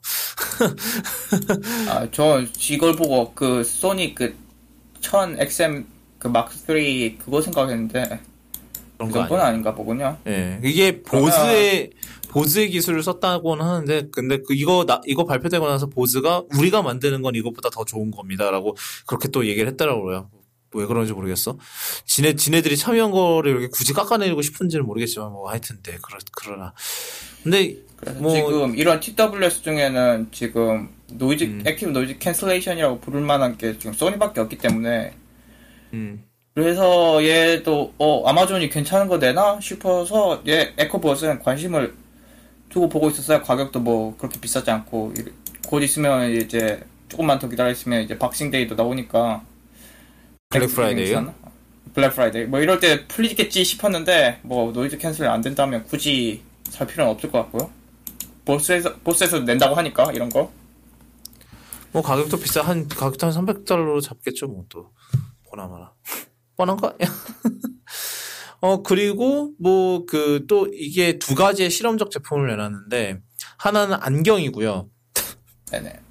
그리고 반지. 반지. 그러니까 둘 다 사실 그냥 특별한 기능은 없고 그냥 그 안에서 알렉사를 호출할 수 있다. 예요. 그러니까 그 개념이 뭐냐면은 에코 프레임이라고 이제 안경의 경우는 뭐라 그러죠? 막대기 뭐라 그래야 되니? 받침대가 아닌데? 이거 뭐라 그래야 돼요? 된장. 하여튼 막대기에다가 회로를 넣어서 거기 안에 스피커나 마이크랑 이런 게 있어서 그걸 통해서 알렉사랑 대화를 할 수 있다 그러고, 이 반지 같은 경우도 윗부분에 스피커랑 마이크가 들어가 있대요. 그래서 이렇게 이렇게 진짜 소곤소곤 얘기하는 느낌으로, 손가락에 대고 소곤소곤 얘기하는 느낌으로, 알렉사를 호출을 하거나, 그리고 이 반지 같은 경우는 블루투스 헤드셋도 된다고 해서, 이걸로 전화도 할 수 있다고 해요. 근데 이런 걸 보면은, 굳이 왜? 싶기는 해요. 그러니까. 일단 되니까 만들어 봤어. 네. 근데 이게, 이 안경 같은 경우는 되게 웃긴 게, 노스라는 회사가 있어요. 이 회사 같은 경우는, 얘네들 스마트 안경을 만들어요. 그래서 이 스마트 안경 같은 경우는 이제 앞에다가 이렇게 디스플레이 띄우고 이런 게 있어요. 근데 이 회사가 아마존한테서 엄청나게 투자를 받았대요. 그래서 알렉사까지 들어가 있어요. 안에, 안경 안에. 근데, 이렇게, 자기들이 투자한 회사를 대꼴몽 시키는 제품을 내놓으면은, 그런 지적을 하더라고요. 그래서 보면, 그래서 이게 사실 그 연관되는 게 그 다른 기사인데, 아마존이 연관성 대신에 아마존에게 수익이 더 많은 제품 우선으로 검색을 재정렬할 것을 지시했다라는 소식이 있었어요. 이게 지난주쯤에 나온 얘기인데, 이게 이 80개에 달하는 하드웨어 제품 발표랑 맞물리게 되면은 좀 그런 생각이 드는 거죠. 과연 이 아마존은 우리가 믿을 수 있는 그러니까 이런 검색을 할 때 과연 이거 사람들이 좋다고 생각하는 제품이 먼저 표시될 것인가? 아니면은 그냥 아마존 제품이 표시될 것인가? 예를 들어서 나는 홈팟을 검색했는데 에코 스튜디오가 갑자기 떡하니 나온다든가. 그러니까, 물론, 아까 TV 얘기에서도 했었지, 이거는 이제 우리가 소비자로서, 이런 거를 잘 피해가야 되고, 이런 게 있지만, 일단은 이러한 장벽을 높이는 거잖아요, 사실. 그러니까, 일단은, 이 회사들도 돈을 벌어야 되니까. 그래서 약간, 이거랑 좀 겹쳐서 보이게 되더라고요. 이러한, 이 두 개의 다른 기사가. 그 주제가? 예. 네, 주제가 좀 겹치게 되는 거고, 또 아마존이 또 하나, 또 하나 발표했던 게, 이 이벤트 직전에, 이 이름이 뭐래더라? Voice Interoperability Initiative라고 그래서 이게 뭐냐면은, 간단히 얘기해서 모든 제품에서, 그 사용자가 원하는 어떤 음성 비서든 사용하게 할 수 있게 합시다라는 그런 얘기예요. 그런 거예요. 그래서 정말 많은 회사들이 있어요. 바이두 있고 마이크로소프트 있고 로지텍 있고 세일스포스, 소노스, 소니 오디오 그룹, 스포티파이 등등 인텔, 퀄컴, 버라이즌, 오렌지 등등등이 있는데 거기에서 빠져 있는 딱 3개 회사 뭔지 맞춰 보세요. 이 음성 비서를 모든 제품 음성 비서를 호환할 수 있게 합시다라는 이 정책에 누가 빠져 있겠어요? 당연히 그 경쟁 서비스를 만드는 구글하고 애플하고 삼성이 빠져 있죠. 애플, 예. 근데 하여튼 이게 이러한 그거를 발표하는 것도 사실 생각을 해보면은 그 아마존 입장에서는 되게 불리한 입장이기 때문이에요. 왜냐하면은 그 알렉사가 있긴 하지만 이 알렉사를 돌릴 만한 OS는 없는 게 현실이거든요. 물론 그러니까 진짜로 옛날에 아마존 파이어폰이 정말 잘 돼서 그랬으면은 그거를 알렉사를 침투시키기 위한 그걸로 사용할 수 있었겠지만 아시다시피 처참하게 망했죠. 파이어폰이. 이상한 3D 모시기 이런 거 했다가 그냥 그랬었는데 그러니까 이런 게 다 연결이 되는 그런 느낌이죠. 그러니까 아마존 입장에서는 이 알렉사를 더 성장을 시키려면은 더 많은 사람들한테 이걸 해야 되는데 이걸 어떻게 하느냐. 그러면 다른 하드웨어에 침투를 해야 되잖아요. 근데 그러려면은 이렇게 해서라도 이렇게 공개적으로 이런 걸 해서 일종의 로비를 하는 거죠. IT 이제 이런 업계에 약간 로비를 하는 건데 잘 될지는 모르겠네요. 저는 글쎄요. 그리고 이번에 그 이벤트에서 프라이버시, 그러니까 개인정보 보호에 대해서 굉장히 또 이렇게 얘기했나 봐요. 우리가 우리가 사용자들의 파일을 사용자들이 음성 녹음된 파일을 사용자들이 지울 수 있게 한 건 우리가 처음입니다. 이렇게 해서 딱 했대는데 그게 사실은 그렇게 하게 된 이유가 남이 언론에서 그걸 들춰내니까 한 거잖아요, 사실. 그러니까 그런 아이러니도 있고 그래서 사실 이런 80개 제품 내놓고 이런 건 좋지만 사실 여기 이 뒤에 있는 좀 이런 그림자가 있는 거죠, 사실. 어떻게 보면. 예. 그리고 이제는 애플 얘기를 좀 해볼게요. 저희 사실 마지막으로 저희가 얘기를 나눴던 게 아이폰 11하고 11 프로 그리고 워치 시리즈 5가 나온지 진짜 발표되고 한 몇 시간 뒤에 저희 한 12시간 뒤에 녹음을 했었거든요. 그때 그 이벤트 끝나고. 그래서 사실 그 뒤로 얘기를 많이는 못 했는데 하여튼 그래서 그러고 나서 리뷰들도 나왔고 그리고 실제 판매도 들어갔고요. 1차 출시국에서는 미국, 일본 이런 데서. 그리고 제 옆에는 11 프로 맥스가 놓여져 있고요. 그렇게 됐네요. 뭐 일본에서 그때 하필이면 딱 그 출시 시기에 그 일본을 갔다 와서 구매를 하게 됐는데 기변을 했는데 일단은 그 리뷰 아이폰 11 프로로 그러니까 11이 11 프로 리뷰에서 나왔던 얘기는 카메라가 미친 듯이 좋다였어요. 그리고 그 심지어 더벌지에서는 테네스 쓰시고 계셨다면 몇 년 만에 처음으로 그 1년 만에 업그레이드를 고려해볼 만할 정도로 카메라가 좋아졌다. 라는 얘기를 했는데, 사실 제가 테네스를 보상 처리라는 방식으로 보상 판매하는 방식으로 보상 구매를 하는 방식으로 샀기 때문에 사실 직접적 비교는 못 하는데, 확실히 그 카메라가 정말로 좋아지긴 했어요, 이번에. 나이트 모드도 장난 아니고요.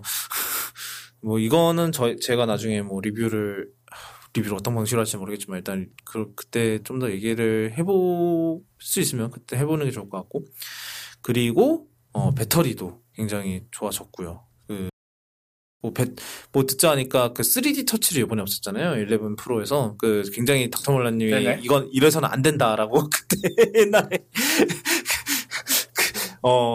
일장 연설을 하셨던 부분인데 근데 그 자리에다가 배터리를 더 우겨 넣어서 배터리 용량을 거의 11 프로 맥스 같은 경우는 3,900 뭐시기 밀리앰파워라고 거의 4,000이래요. 그래서 사실 아이폰에서 4,000 밀리앰파워 수준의 배터리를 낸다는 것 자체가 사실 뭐 엄청난 그거긴 하죠. 그 와중에 저희 이번 주에도 하는 말도 안 되는 기사를 비판합시다 시리즈인데 이번에는 처음으로 외신 기사, 처음이죠. 여태까지 계속 국내 언론 기사만 썼던 것 같은데 그래서 이 아이폰 11 프로 리뷰가 나오는 와중에 뉴욕 타임스에서 리뷰가 올라왔어요. 근데 이 리뷰 때문에 아주 수많은 사람들이 융단 폭격을 했는데, 이게 골자가 뭐냐면은 대충 얘기를 하자면은 폰이 좋아요. 폰 되게 좋은데 굳이 업그레이드를 하실 필요는 없어요. 뭐 그렇게 얘기를 할 수 있어요. 그러니까 근데 전체적인 그 리뷰의 논조 자체가 좀 업그레이드를 해야 되냐 말아야 돼. 그러니까 이 11이나 11 프로에 대한 평가보다는 무조건 업그레이드를 해야 되냐 말아야 되냐라는 그 논조로 진행이 됐다는 거죠. 그러니까 이거는 사실 그 제품에 대한 공평한 리뷰는 아니잖아요. 사실 그게. 그러니까 저나 뭐 닥터몰라님이나 리뷰를 쓰는 거를 많이 하는 사람으로서, 그러니까 닥터몰라님은 리뷰를 하실 때 보통 어떤 거를 주제로 리뷰를 쓰시나요? 그런 얘기 잠깐 얘기를. 그러니까 리뷰를 작업을 할 때 처음에 제품을 쓰기 시작하면서 어떤 방식으로 써야겠다는 생각이 들 때 고려점이 뭔가요? 그러니까 고려점. 저는 이거 리뷰를 쓰시면서 그러니까 독자들한테 알리고 싶은 거, 목표가 무엇이에요? 뭐라고 생각하세요? 저는 제가 좋아하고 관심 있는 부분을 독자들한테도 알리는 걸 목표로 하고 있어요. 그래서 사실 제가 뭐 좀 일반적인 리뷰어들은 잘 안 다루는 이상한 것들 많이 다루잖아요. 그게 약간 그런 이상했던 대답은 아닌데, 사실 저 같은 경우는 리뷰를 쓸 때 제품 자체를 평가하려고 하거든요. 사실 그게 더 중요하죠. 물론 많은 사람들이 이게 업그레이드, 그러니까 요즘은 특히 스마트폰 사용 기간이 길어지면서 업그레이드를 해야 할까요라는 질문들이 많이 나오는 건 사실이에요. 근데 사실 그거를 떠나서 이 제품에 대한 평가를 해야죠. 왜냐하면 솔직히 생각해서 저같이 테네스에서 이동한 사람도 있고 텐에서 이동한 사람들도 있고, 아니면은 저 멀리 7이나 8 아니면 하다못해 6 쓰던 사람들, 6 이번에 iOS 13 끊겨서 업그레이드하는 사람들 있잖아요. 무려 5년 만에 업그레이드하는 사람들인데 그러니까 이 사람들한테, 이 모두한테 업그레이드를 해야 될까요라는 그걸 주제를 갖고 리뷰를 진행하면은 굉장히 난잡한 리뷰가 되거든요. 그래서 저는 보통 이렇게 새 아이폰이 나왔다 그래서 리뷰를 하게 되면은 그냥 이 새 아이폰 자체에 대한 자체에 대해서 포커스를 하거든요. 그러니까 얘를 카메라를 찍으면은 이렇게 나오고 뭐 이런 식으로 리뷰를 해요. 그러니까 저는 저 같은 경우는 제가 웬만해서는 사실 이런 카메라 리뷰할 때는 거의 제가 기억하기로는 전 거랑 비교를 거의 안 해요. 그냥 얘로 찍은 사진만 올리거든요. 근데 하여튼 이번에도 사실 11 프로는 지금 반강제적으로 그렇게 된 느낌이 강한데 지금 제가 일단 제 수중에 10S가 없는 관계로 비교 그러니까 사실 전 제품이랑 비교를 하기보다는 사실 제 생각에는 그냥 이 제품 자체가 어떤지를 얘기하는 게 더 중요하다고 생각하거든요. 특히 카메라 같은 경우는 만약에 뭐 애플이 11 프로의 그 포커스를 카메라로 했다면은 뭐 당연히 그쪽 부분을 더 포커스를 맞추는 게 맞다고 생각을 하는데 하여튼 이 뉴욕타임스의 리뷰는 그 핀트에서 한참 벗어났다는 거죠. 그래서 그 중에서 가장 그 하이라이트였던 거는 이제 카메라 얘기를 하면서 물론 그 아이폰 10보다 제가 가지고 있는 아이폰 10보다 더 좋은 사진을 찍습니다. 근데 뭐 그런 옛날 폰에서 플래시를 쓰시면 되잖아요. 예. 네. 참고로 아이폰 11 프로에도 플래시는 달려 있습니다. 네. 네. 예. 아니 그래서 이 얘기를 그 팟캐스트에서 들었는데, 그러니까 요즘 솔직히 카메라의 플래시를 카메라 플래시로 마지막으로 쓰신 적이 언제세요? 없죠. 저는 굉장히 최근에 11이랑 이거 비교하면서 찰칵하면서 이제 비교하면서 플래시 비교도 한번 해보고 그러면서 뭐 그거 비교 빼고 네. 그러니까 그냥 비교 빼고는 그냥 평소에 근데 사실 근데 그 정도 플래시가 필요할 정도로 어두운 곳에서 사진을 찍을 일이 거의 없긴 한 것 같아요. 솔직히 우리 모두 인정합시다. 플래시라이트로 많이 쓰잖아요, 사실. 그 용도가 훨씬 압도적. 그렇죠. 아니, 뭐 잃어버렸을 때 어디 있지 이러면서 저 같은 경우는 불 켜긴 싫고. 예, 저 같은 경우 이따금씩 한밤중에 바로 뒷산이 있으니까 아버지랑 이제 둘이서 그냥 산 한 바퀴 돌고 이러거든요. 근데 뭐 빛이 있는 부분도 그러니까 막 가로등이 들어가 있는 부분도 있는데 그런 곳이 아니면 그냥 플래시 켜고 이렇게 돌아다니는 경우도 있고 그래요. 근데 하여튼 그래서 저는 이 리뷰를 한번 그냥 대충 읽어봤는데 이 논조가 이렇게 나오니까 되게 지금 이게 이제 저희 애플 블로거인 존 그루버 이분이 그 팟캐스트 하는 말을 들었는데 이거는 거의 무슨 소련 프로파간다인 줄 알았다고. 이게 뭐냐면 뉴욕타임스 호로이님은 아실지 모르겠는데 그런 비판이 많이 있나 봐요. 뉴욕타임스가 이런 그런 기업들과의 무슨 전쟁을 하는 것 같은 약간 그런 느낌의 기사가 많이 나온다. 라는 그런 얘기가, 그래서 이것도 약간 그런 음모론이 아니냐. 그러니까 이 기업들에게 돈을 주지 말고 그냥 더 써라, 5년 써라, 막 이런 식으로 하는 거 아니냐는 그런 얘기도 있더라고요.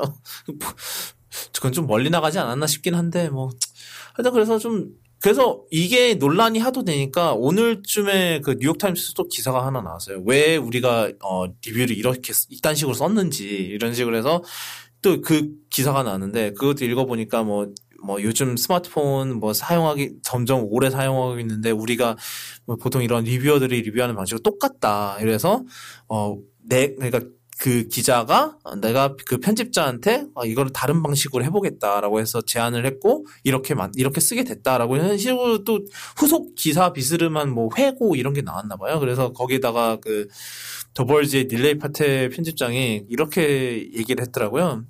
옛날에 내가 영어 장문 수업에서 장문 숙제의 성적을 좋지 않게 받았을 때 선생님한테 가서 내가 왜 이렇게 썼다고 한 30분 정도 얘기를 했다. 그랬더니 선생님이 하는 말이 그렇게 오랫동안 설명을 따로 해야 했다면 너는 처음에 글을 잘못 쓴 거다. 글을 잘못 쓴 거다라고 그렇게 얘기를 했대요. 그러니까 똑같은 거죠. 리뷰를 설명해야 되는 리뷰가 필요하면 그건 잘못 쓴 겁니다. 네, 리뷰 자체를 잘못 쓴 거죠. 그래서 사실 모르겠어요. 사실 저는 이번에 10S하고 6S 빼고는 아이폰 리뷰를 다 하나씩 썼었는데 늘 쉬운 과정은 아니죠, 사실. 사실 아이폰 리뷰가 사실 저희 백투더 맥이나 이런 거에서 이런 블로그에서 사실 돌아오는 연례 행사 중 가장 큰 행사거든요. 솔직히 아이폰 리뷰가. 그래서 네, 실제로 보시는 분들도 제일 많고요. 네. 네, 그래서 사실은 부담감이 꽤 큰 콘텐츠예요, 사실. 그러니까 백투더 맥의 아이폰 리뷰를 기고하기 전에도 이제 개인 블로그에다 기고를 했을 때도 딱 그때 진짜 옛날에 아이폰 6였나? 아이폰 6 리뷰 때는 워낙 그게 많아서 제 블로그 서버가 다운될 정도였거든요. 조회수가 너무 많아서. 사실 조회수가 너무 많아서라기보다는 사실 제가 올려서 블로그 서버 자체가 별로 좋지 않아서 그런 거긴 하지만 뭐 어쨌든 하여튼 그래서 사실 매년마다 좀 그거에 대한 부담감이 좀 많이 있는 편인 것 같아요. 그래서 사실 이번에도 사실 어떻게 해야 될지를 고민을 많이 하고 있죠. 이번 아이폰 11 프로 리뷰는 어떻게 해야 되나. 근데 닥터몰런이 입수하신 건 11이에요? 11 프로예요? 둘 다. 그래라. 역시 갑부야. 네. 갑부였던 거야. 제가 갑분 게 아니라 주변 분이 갑분 거죠. 네. 네, 뭐 하여튼 네. 네. 여기까지 하고요. 램 얘기를 좀 해보죠. 이번에 아이폰 11하고 11 프로 둘 다 램 4기가가 들어가 있는데 이게 또 트위터에서 한바탕 했나봐요. 안드로이드를 쓰시는 분들이 4기가 갖고 뭘 하냐라는 식으로 또 얘기를 했나봐요. 그래서 또 트위터에서 한바탕 또 난리가 났었는데, 아이폰을 한 10년 동안 쓴 사람 입장에서 말씀드리면 사실 4기가 웬만해서 충분해요. 제 생각에. 웬만해서 충분한데, 근데 많으면 좋은 것도 틀린 얘기는 아니니까요. 제가 사실 이거를 좀 느꼈던 게, 제가 10S Max를 쓰다가 10R을 계속 쓰고 있는데요. 4기가 3기가잖아요? 네, 그렇죠. 예. 그 차이가 저는 느껴지더라고요. 그러니까 10R은 뭐 하고 오면 반드시 앱이 죽어요. 그러니까 예를 들어서 어떤 앱에서 정보를 입력하다가 이제 잠깐 카톡이 왔다든지 해서 유튜브 링크가 와서 그걸 들어갔다가 다시 그 앱으로 돌아가면 리프레시 돼가지고 적어놓은 거 다 날라가고, 그러니까 그런 경험을 몇 번 했었는데 그게 10S Max 쓸 때는 덜했거든요, 그런 게. 근데 10R 오니까 그게 심해지더라고요. 그러니까 이게 이제 램 4기가 3기가 차이가 저는 체감이 돼서, 물론 이제 10S Max 쓸 때 4기가 램이 부족하다 이렇게 생각해 본 적 없지만 혹시 모르죠. 6기가짜리 아이폰을 쓰다가 이거 안드로이드랑은 별개로 6기가짜리 아이폰이 존재한다면 그걸 쓰다가 4기가로 내려오면 리프레시가 더 잘 되네, 불편하다, 이렇게 생각할 수 있을 것 같아요.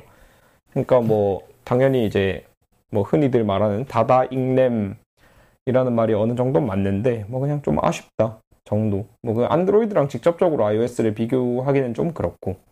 그렇죠.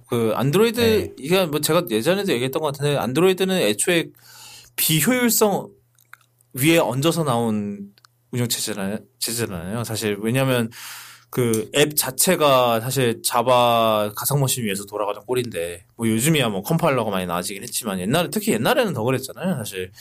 그래서, 좀, OS 구조도 다르고, 사실 그러다 보니까, 사실, 물론, 그런 거에서 오는 그러니까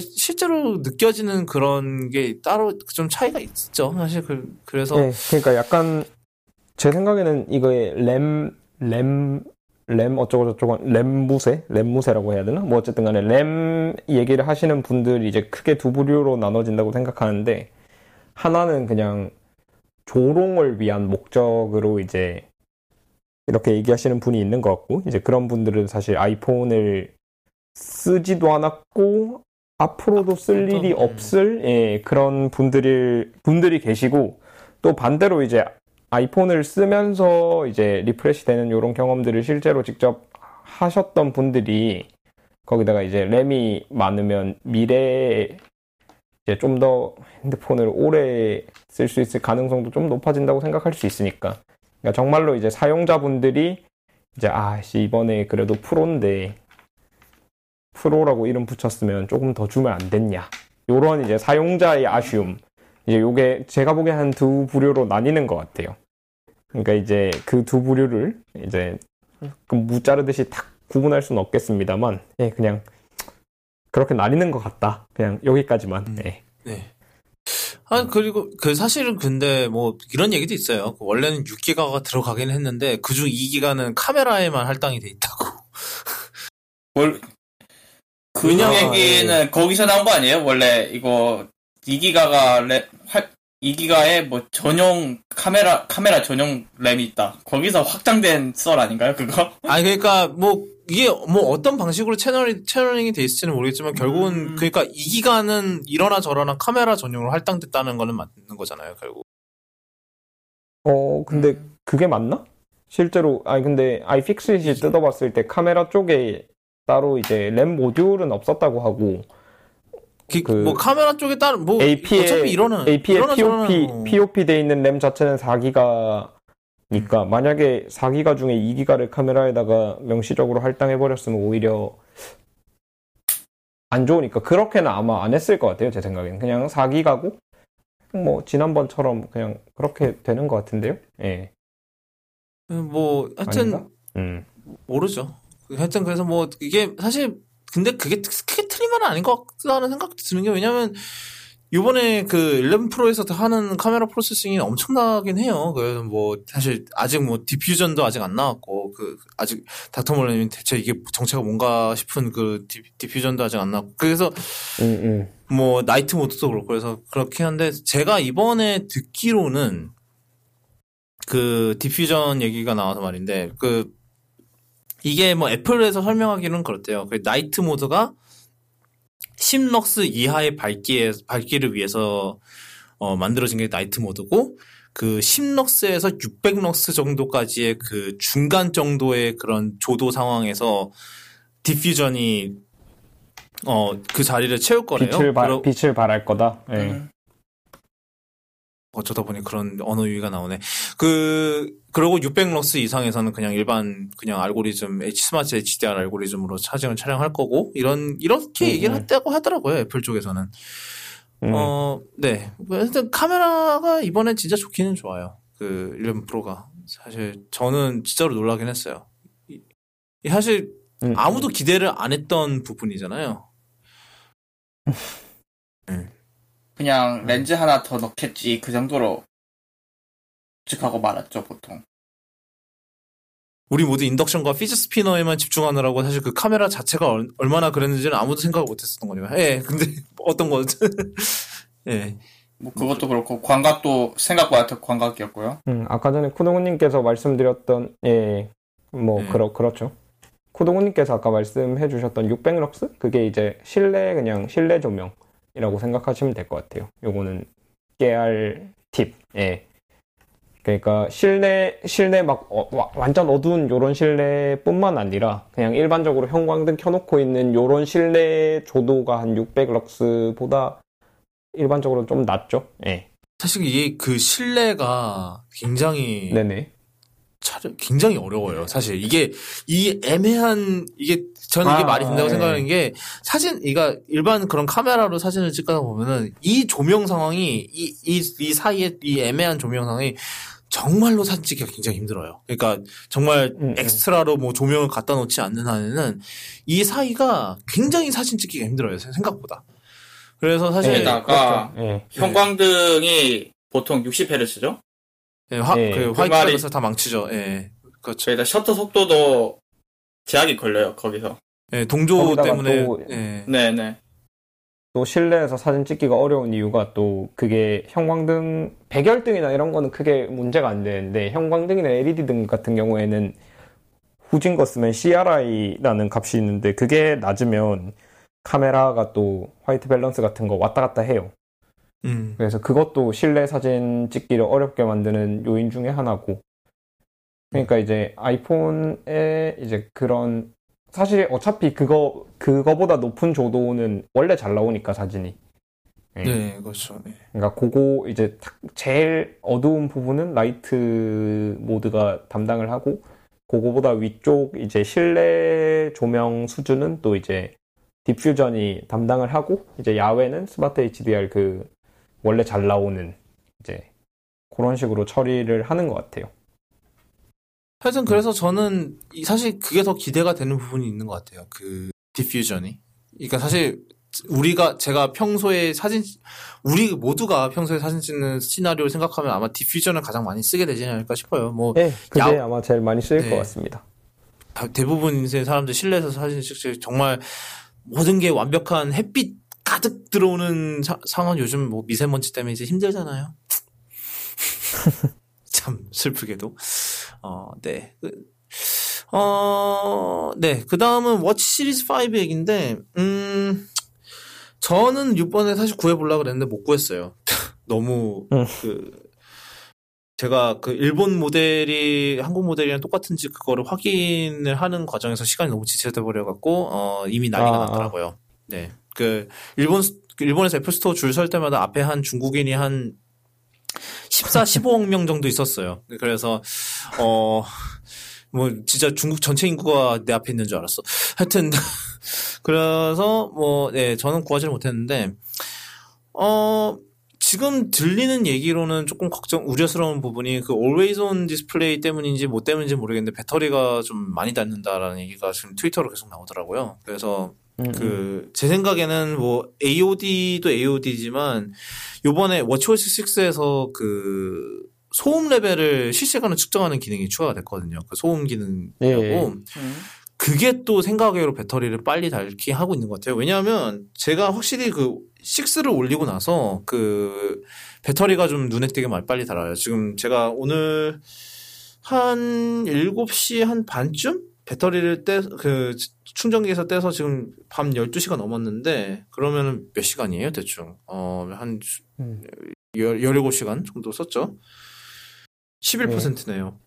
지금 배터리가. 근데 제 생각 예전 같았으면 이거보단 좀 더 오래 갔어야 될 것 같은 기분이 드네요. 그래서 아마 좀 다음 소프트웨어 업데이트로 이걸 좀 더 최적화하기를 바랄 뿐이네요. 그리고 지금 방금 10% 떨어져서 전원절약 켜라고 지금 또 징징대고 있습니다. 하여튼 물론 배터리 논란에도 불구하고 그 기능 자체는 굉장히 정확하다고 하더라고요. 네. 그 데시벨 측정하는 수치가 전문 장비랑 비교해도 이건 쓸만한 수준이다라고 얘기를 하더라고요. 제가 EKG랑은 별개로. EKG는 뭐 정확도 논란이 있습니다만. 예전. 하여튼 근데 제가 그게 좀 놀랐던 게 제가 이 소음 이제 주의 알림을 딱 한 번 어제 딱 한 번 받았어요. 아니다. 그저께 딱 한 번 받았는데 이게 내가 왜 받았지? 이러고 생각해 보니까 제가 화장실에서 손을 씻고 손 건조기 다이슨 거 이렇게 했는데 그 소리에 얘가 놀랐나 봐요. 그래갖고 이게 3분 정도 평균치를 내서 그게 너무 크다 싶으면은 그때 이렇게 경고를 한다는데 그때 좀 약간 좀 높았는지 그 평균치가.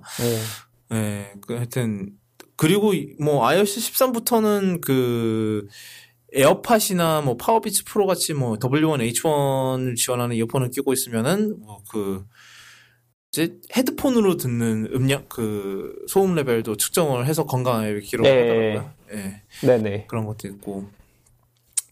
하여튼 일단은 저희 지금 셋 다 아마 시리즈 5를 살 것 같은데 일단은 저희 누구야 호로이 아저씨는 그때 뭐 사신다 그랬죠? 이게 무슨 색이지? 이게 있어봐요. 얘가 제가 사려는 모델이 40mm가 있는 줄 알았는데 없더라고요. 이게 앙크로 베통 스위프트 레더 싱글 투어? 이분은 에르메스 모델? 에르메스 사신대요. 네. 그런데 얘가 40mm가 없어요. 그래서 43mm는 보면 줄이 너무 굵거든요. 제 기준으로. 굵은 시계는 이미 하나 있어서 좀 가는 걸 사고 싶은데 그렇다고 나머지 에르메스 40mm를 보면 심심해. 이번에 새로 나온 거잖아요. 이 베통 블랙? 이 스윕 파란색 이게. 파란색이요? 파란색. 네. 새로 이번에 같이 나온 게 있어요. 그래서 그럼 어떻게 되어 있냐면, 줄이, 가죽줄인데, 오른쪽, 위쪽은 파란색이고, 아래쪽은 약간, 밧줄이라고 해야 되나요? 약간 문양이 있어요. 굉장히 이쁜데, 이거 보는 순간, 이거 사야지 싶다가 43mm밖에 없어. 얘네들 색깔별로 나눠놨구나. 그래서, 네네.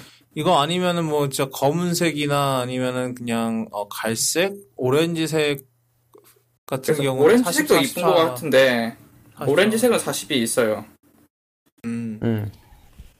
뭐, 근데, 그거과는 별개로, 이거는 지금 홍콩이든 일본이든 지금 주문을 하면 11월에 나오거든요?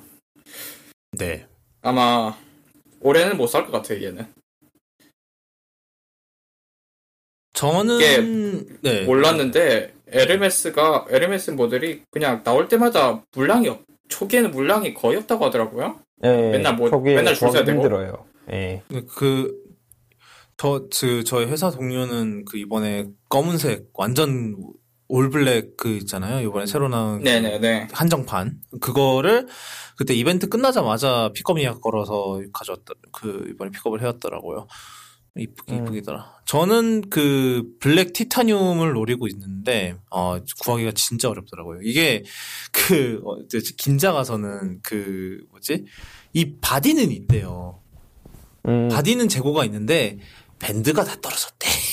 이게 지금 아시다시피 이번에 시리즈5부터 애플워치 스튜디오라고 그래서 마음대로 밴드를 조합을 해서 거기서 살 수 있잖아요. 근데 조합을 할 밴드가 없대요.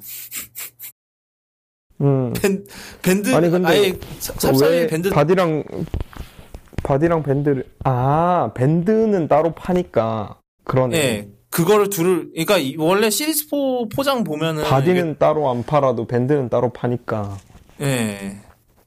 그러니까 이게 얘네 스토어 쪽에서 재고 예측을 잘못한 거죠. 그러니까 분명히 줄도 사실 이번에 새 시즌이니까 새 개 새로 나왔으니까 그걸 사러 올 사람들이 있단 말이에요. 그걸 생각을 못 한 거죠. 하여튼 그래서 허탕을 쳤고요. 그래서 저는 아마 한국 정발하면 사지 않을까 싶어요. 이게 가격차가 생각보다 별로 지금은 좀 가격차가 좀 벌어졌는데, 지난번에 봤을 때 제가 이제 회사 동료들이랑 직구 비교표를 관리를 하고 있어요. 애플 제품들. 근데 지난번에는 한 5만 원 정도밖에 차이가 안 났는데 지금은 또 환율이 좀 올라갔고 그 사이에 지금은 티타늄 직접 면세에서 직접 들여오면 한 13만 원 정도 차이가 나긴 하네요. 네, 그렇고요. 뭐 닥터멀님이 이번에도 뭐 좀 특별한 그런 걸 하고 싶으시던가 그런 거 있나요? 저는 에르메스 블랙 모델이 사고 싶긴 한데, 구할 수 있어요 말이죠. 한번 못 구해요 이거. 한번 트라이는 해볼 생각입니다. 그래도 그러니까 사실 정말 일찍 하고 싶으시면은 그냥 한국에서 정발할 때 딱 바로 움직여서 구매하는 게 제일 빠르지 않을까. 그때 바로 바로 픽을 해야. 그렇죠. 사실 저도 사실 사실 뭐 다른 문제도 있긴 했습니다만 만약에 그게 문제가 만약에 지금은 제가 알아냈거든요. 일본 모델이랑 한국 모델이랑 똑같은 거를. 근데 뭐 그 당시에는 어떻게 확인했냐면 우리나라에서 이번에 저희 회사에서 일본에서 사온 분 거 규제 메뉴를 규제 메뉴를 들어가서 규제 정보가 이제 확인했어요. 있더라고요. 한국이. 하여튼 그래서 그래서 허탕을 쳤죠. 그래서 아마 저는 한국에서 살 것 같아요. 이대로면. 왜냐하면 그게 쉽거든. 아마도. 네. 이번에 세라믹도 꽤 이쁘긴 하는데, 제가 세라믹 근데 가격이 너무 비싸서. 세라믹 그리고 갖고 계신 거 있지 않아요? 예전 모델? 네, 시리즈 2 있죠. 그거는 약간 그거죠. 전시용. DP용이요? DP용이요, DP. 그거는 약간 좀 소장해야 될 그게 있지 않을까 그런 생각? 그렇죠. 하여튼, 네. 이게 생각보다 구하기가 쉽지가 않아갖고, 이게 시리즈4의 생명이 좀 더 연장이 됐죠. 네. 하여튼. 시리즈 5 이거, 아이픽스 보셨나요? 이번에 트월달 봤는데 40mm가 배터리가 바뀌었다. 40mm 배터리가 늘어났다고 하는데 트위터 우리 트재기에서 나온 얘기는 반대라서. 그만큼 그게 AOD가 배터리를 먹는가 싶기도 하고요. 네, 제 생각에 최적화를 좀 더 해야 될 것 같아요. 6.1에서 좀 더 최적화를 하든지. 그거를 좀 더 해야 될 것 같고. AOD 그거 빼고는 하드웨어가 사실상 같기 때문에 그럴 수도 있고. 네, 그렇죠. 그리고 다음은 iOS 13 얘기를 좀 해볼게요. 지금 사실 되게 웃겨요. 지금 저희 2주 쉬었잖아요. 2주 쉰 동안에 iOS 업데이트가 2번이나 나왔어요. 정식 업데이트가. 13, 13.1. 예. 사실 근데 오늘 생각하면 3번 나왔어요. 오늘 12.4.2인가가 나왔거든. 보안 픽스가 나왔는데 네. 하여튼 이번에 좀 iOS 13이 좀 불안불안하다는 얘기는 많이 나왔어요. 사실 베타 테스트 내내 좀 불안했던 게 좀 많았고 그랬는데 일단은 9월 19일 그러니까 11 나오기 전날에 13.0이 나왔어요. 그러고 원래는 13.1이 30일 날 나오기로 돼 있었는데 그날 11 프로 나오면서 애플이 살짝 그거를 땡겨서 24일 날 나오는 걸로 바뀌었어요. 그리고 24일 날 정상적으로 배포가 됐는데 그러니까 애플이 버그에 굉장히 똥줄이 타고 있었던 것 같긴 해요. 좀 솔직히 말해서. 그러니까 그래서 많은 사람들이 이런 얘기를 하더라고요. 왜 그러면은 굳이 13. 그러니까 11이나 11 프로에 13.0이 들어가야 되는 건 인정. 왜냐하면은 사실 12.4에는 사실 이 새 기기들 드라이버가 당연히 없잖아요, 사실. 그래서 드라이버나 이런 게 당연히 없으니까 사실은 13.0으로 내놔야 되는 건 맞아요. 근데 왜 굳이 다른 구형 폰들까지 13.1을 기다리면 될 것을 왜 13.0으로 굳이 내놨나 했나. 라고 해서 사실 많은 사람들 그런 얘기를 하더라고요. 이렇게 버그 난장판일 거면 왜 내놨냐. 그래서 사실 근데 저는 생각해보니까 생각 외로 답이 간단하더라고요.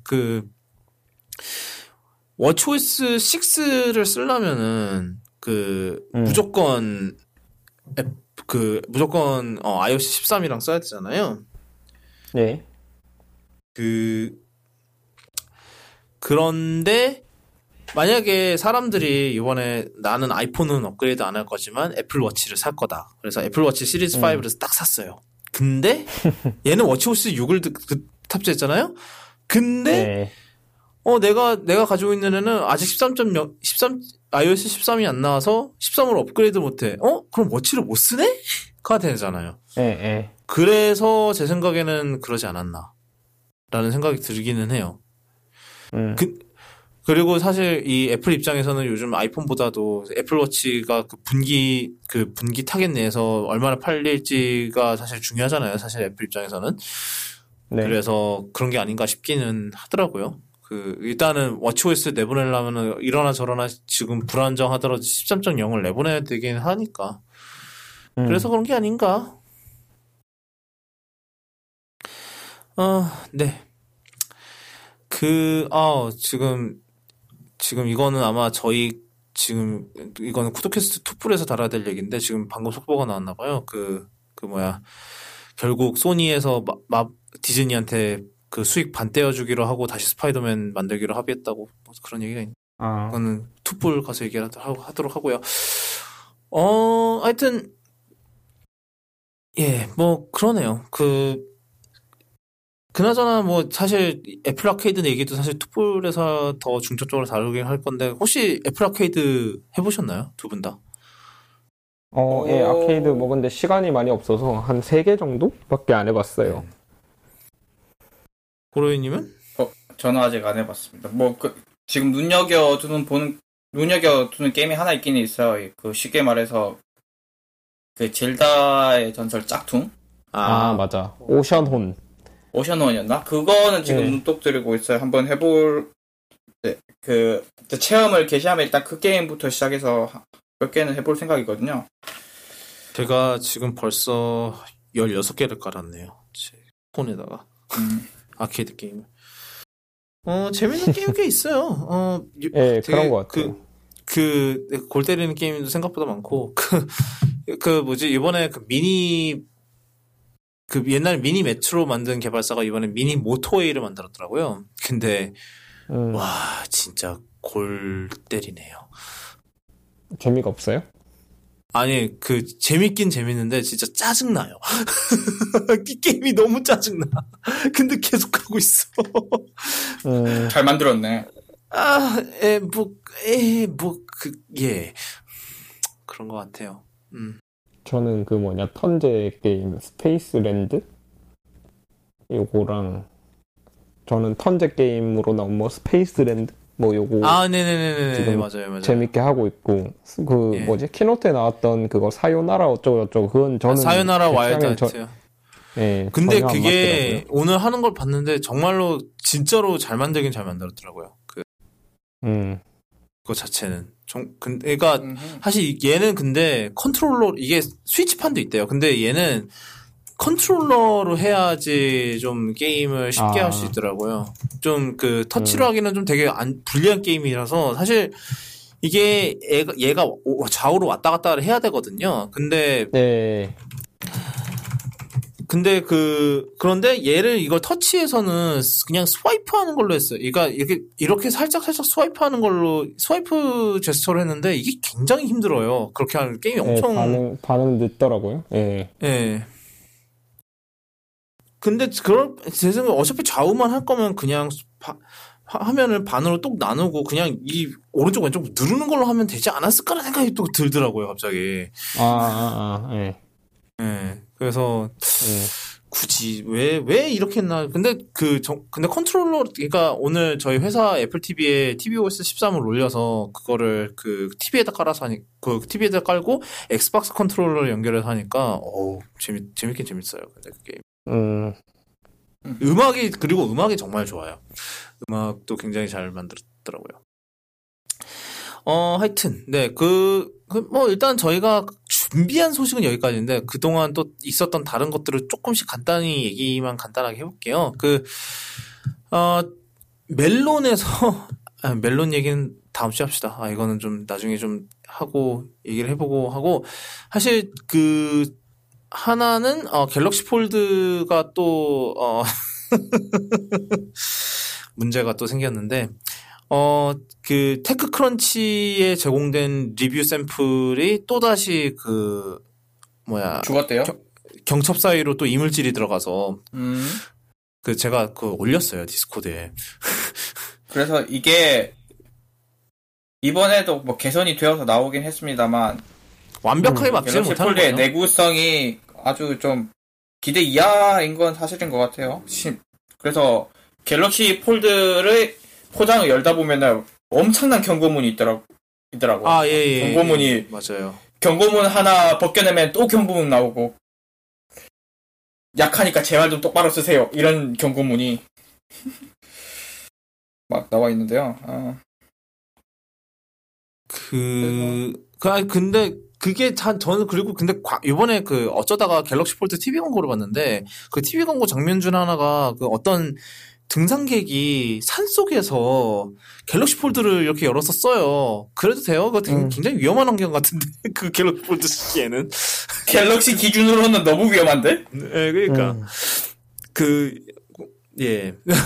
차라리 그냥 갤럭시 옛날에 액티브 모델을 쓰든가 그런 데서는 네, 하여튼 그래서 또 삼성이 또 회수해 갔대요. 샘플을 그랬고요. 회수는 빨라요. 그리고 또 다른 거는 요번에 전일본 항공에서 재팬 에어라인 일본 항공 맞죠? 네네. 전일공은 ANA. 그래요. 그냥 일본 항공. 재팬 에어라인에서, 그러니까 줄여서 JAL이라 그러죠. JAL에서 좌석 선택을 할 때 애기가 어디 앉아 있는지를 보여주는 그게 들어갔대요. 애기? 아, 야, 그러니까 이거 중요해요. 피하고 싶으면 피하시라고. 저 이거 너무 좋은 게요. 제가 애기 악몽이 있어요. 약간 하와이에서 돌아오는 비행기를 탔었는데 네. 애기가 제 앞자리에 애기가 있었는데 11시간 내내 운 거예요. 그 이후로는 이거 내가 애기가 좋고 싫고를 떠나서 웬만하면 피하고 싶다. 울면은 내가 그때부터 감당이 안 되니까. 근데 대한항공은 그런 게 없죠. 근데 이게 이번에 유아가 있다는 걸 보여주는 건 자리 처음인 것 같아요. 그리고 지금 제가 듣기로는 이게 BBC에서 먼저 들었는데 이걸 조사한 기자의 말에 따르면 반응이 좋대요. 근데 이게 또 뭐 트위터에서 좀 말이 많더라고요.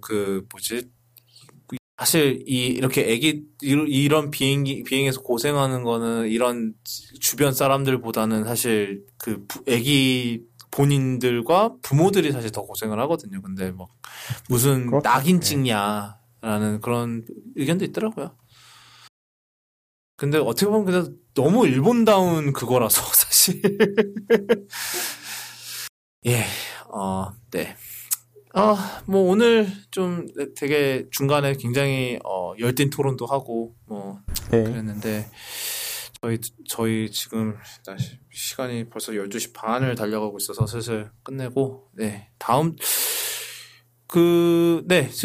저 아시다시피 그리고 저희가 지난주에 얘기했지만은 저희가 저랑 그리고 여태까지 영화 스페셜을 같이 해주셨던 티덤님이랑 같이 스피노프 쇼를 차렸어요. 구독캐스트 투뿔을 차렸는데 이번 주에 그러니까 녹음일 기준으로 이번 주에 새 에피소드가 올라갔고요. 드디어 1화가 드디어 올라갔고 생각보다 편집이 좀 오래 걸렸고 그리고 채널 승인받는 과정이 좀 생각보다 오래 걸려서 좀 지연이 됐었는데 애플 쿠도캐스트가 있는 모든 채널에서 다 만나실 수 있습니다. 애플 팟캐스트, 팟빵 그리고 네이버 오디오 클립에 다 올라가 있으니까 구독과 많은 청취 부탁드립니다. 물론 이 본편 쿠도캐스트 많은 사랑 부탁드리고요. 쿠도캐스트는 아시다시피 애플 팟캐스트나 팟빵 그리고 네이버 오디오 클립 이렇게 세 곳에서 만나실 수 있고요. 오늘 나눴던 얘기는 kudokun.me/cast/095로 들어오시면은 오늘 다뤘던 얘기들 기사로 정리해 놓으니까 한번 쭉 읽어보시는 것도 좋을 것 같습니다. 지금까지 쿠도캐스트 95회였고요. 지금까지 들으신 청취자 여러분들과 청취자분들 가족들 그리고 실사하면 청취자분들의 가장 소중한 가족 되시는 분들까지 또 행복한 한 주 되시기를 또 소망합니다. 그리고 그 한 주가 또 끝나갈 때쯤 또 돌아오도록 하겠습니다. 그러면 다음 주에 뵐게요.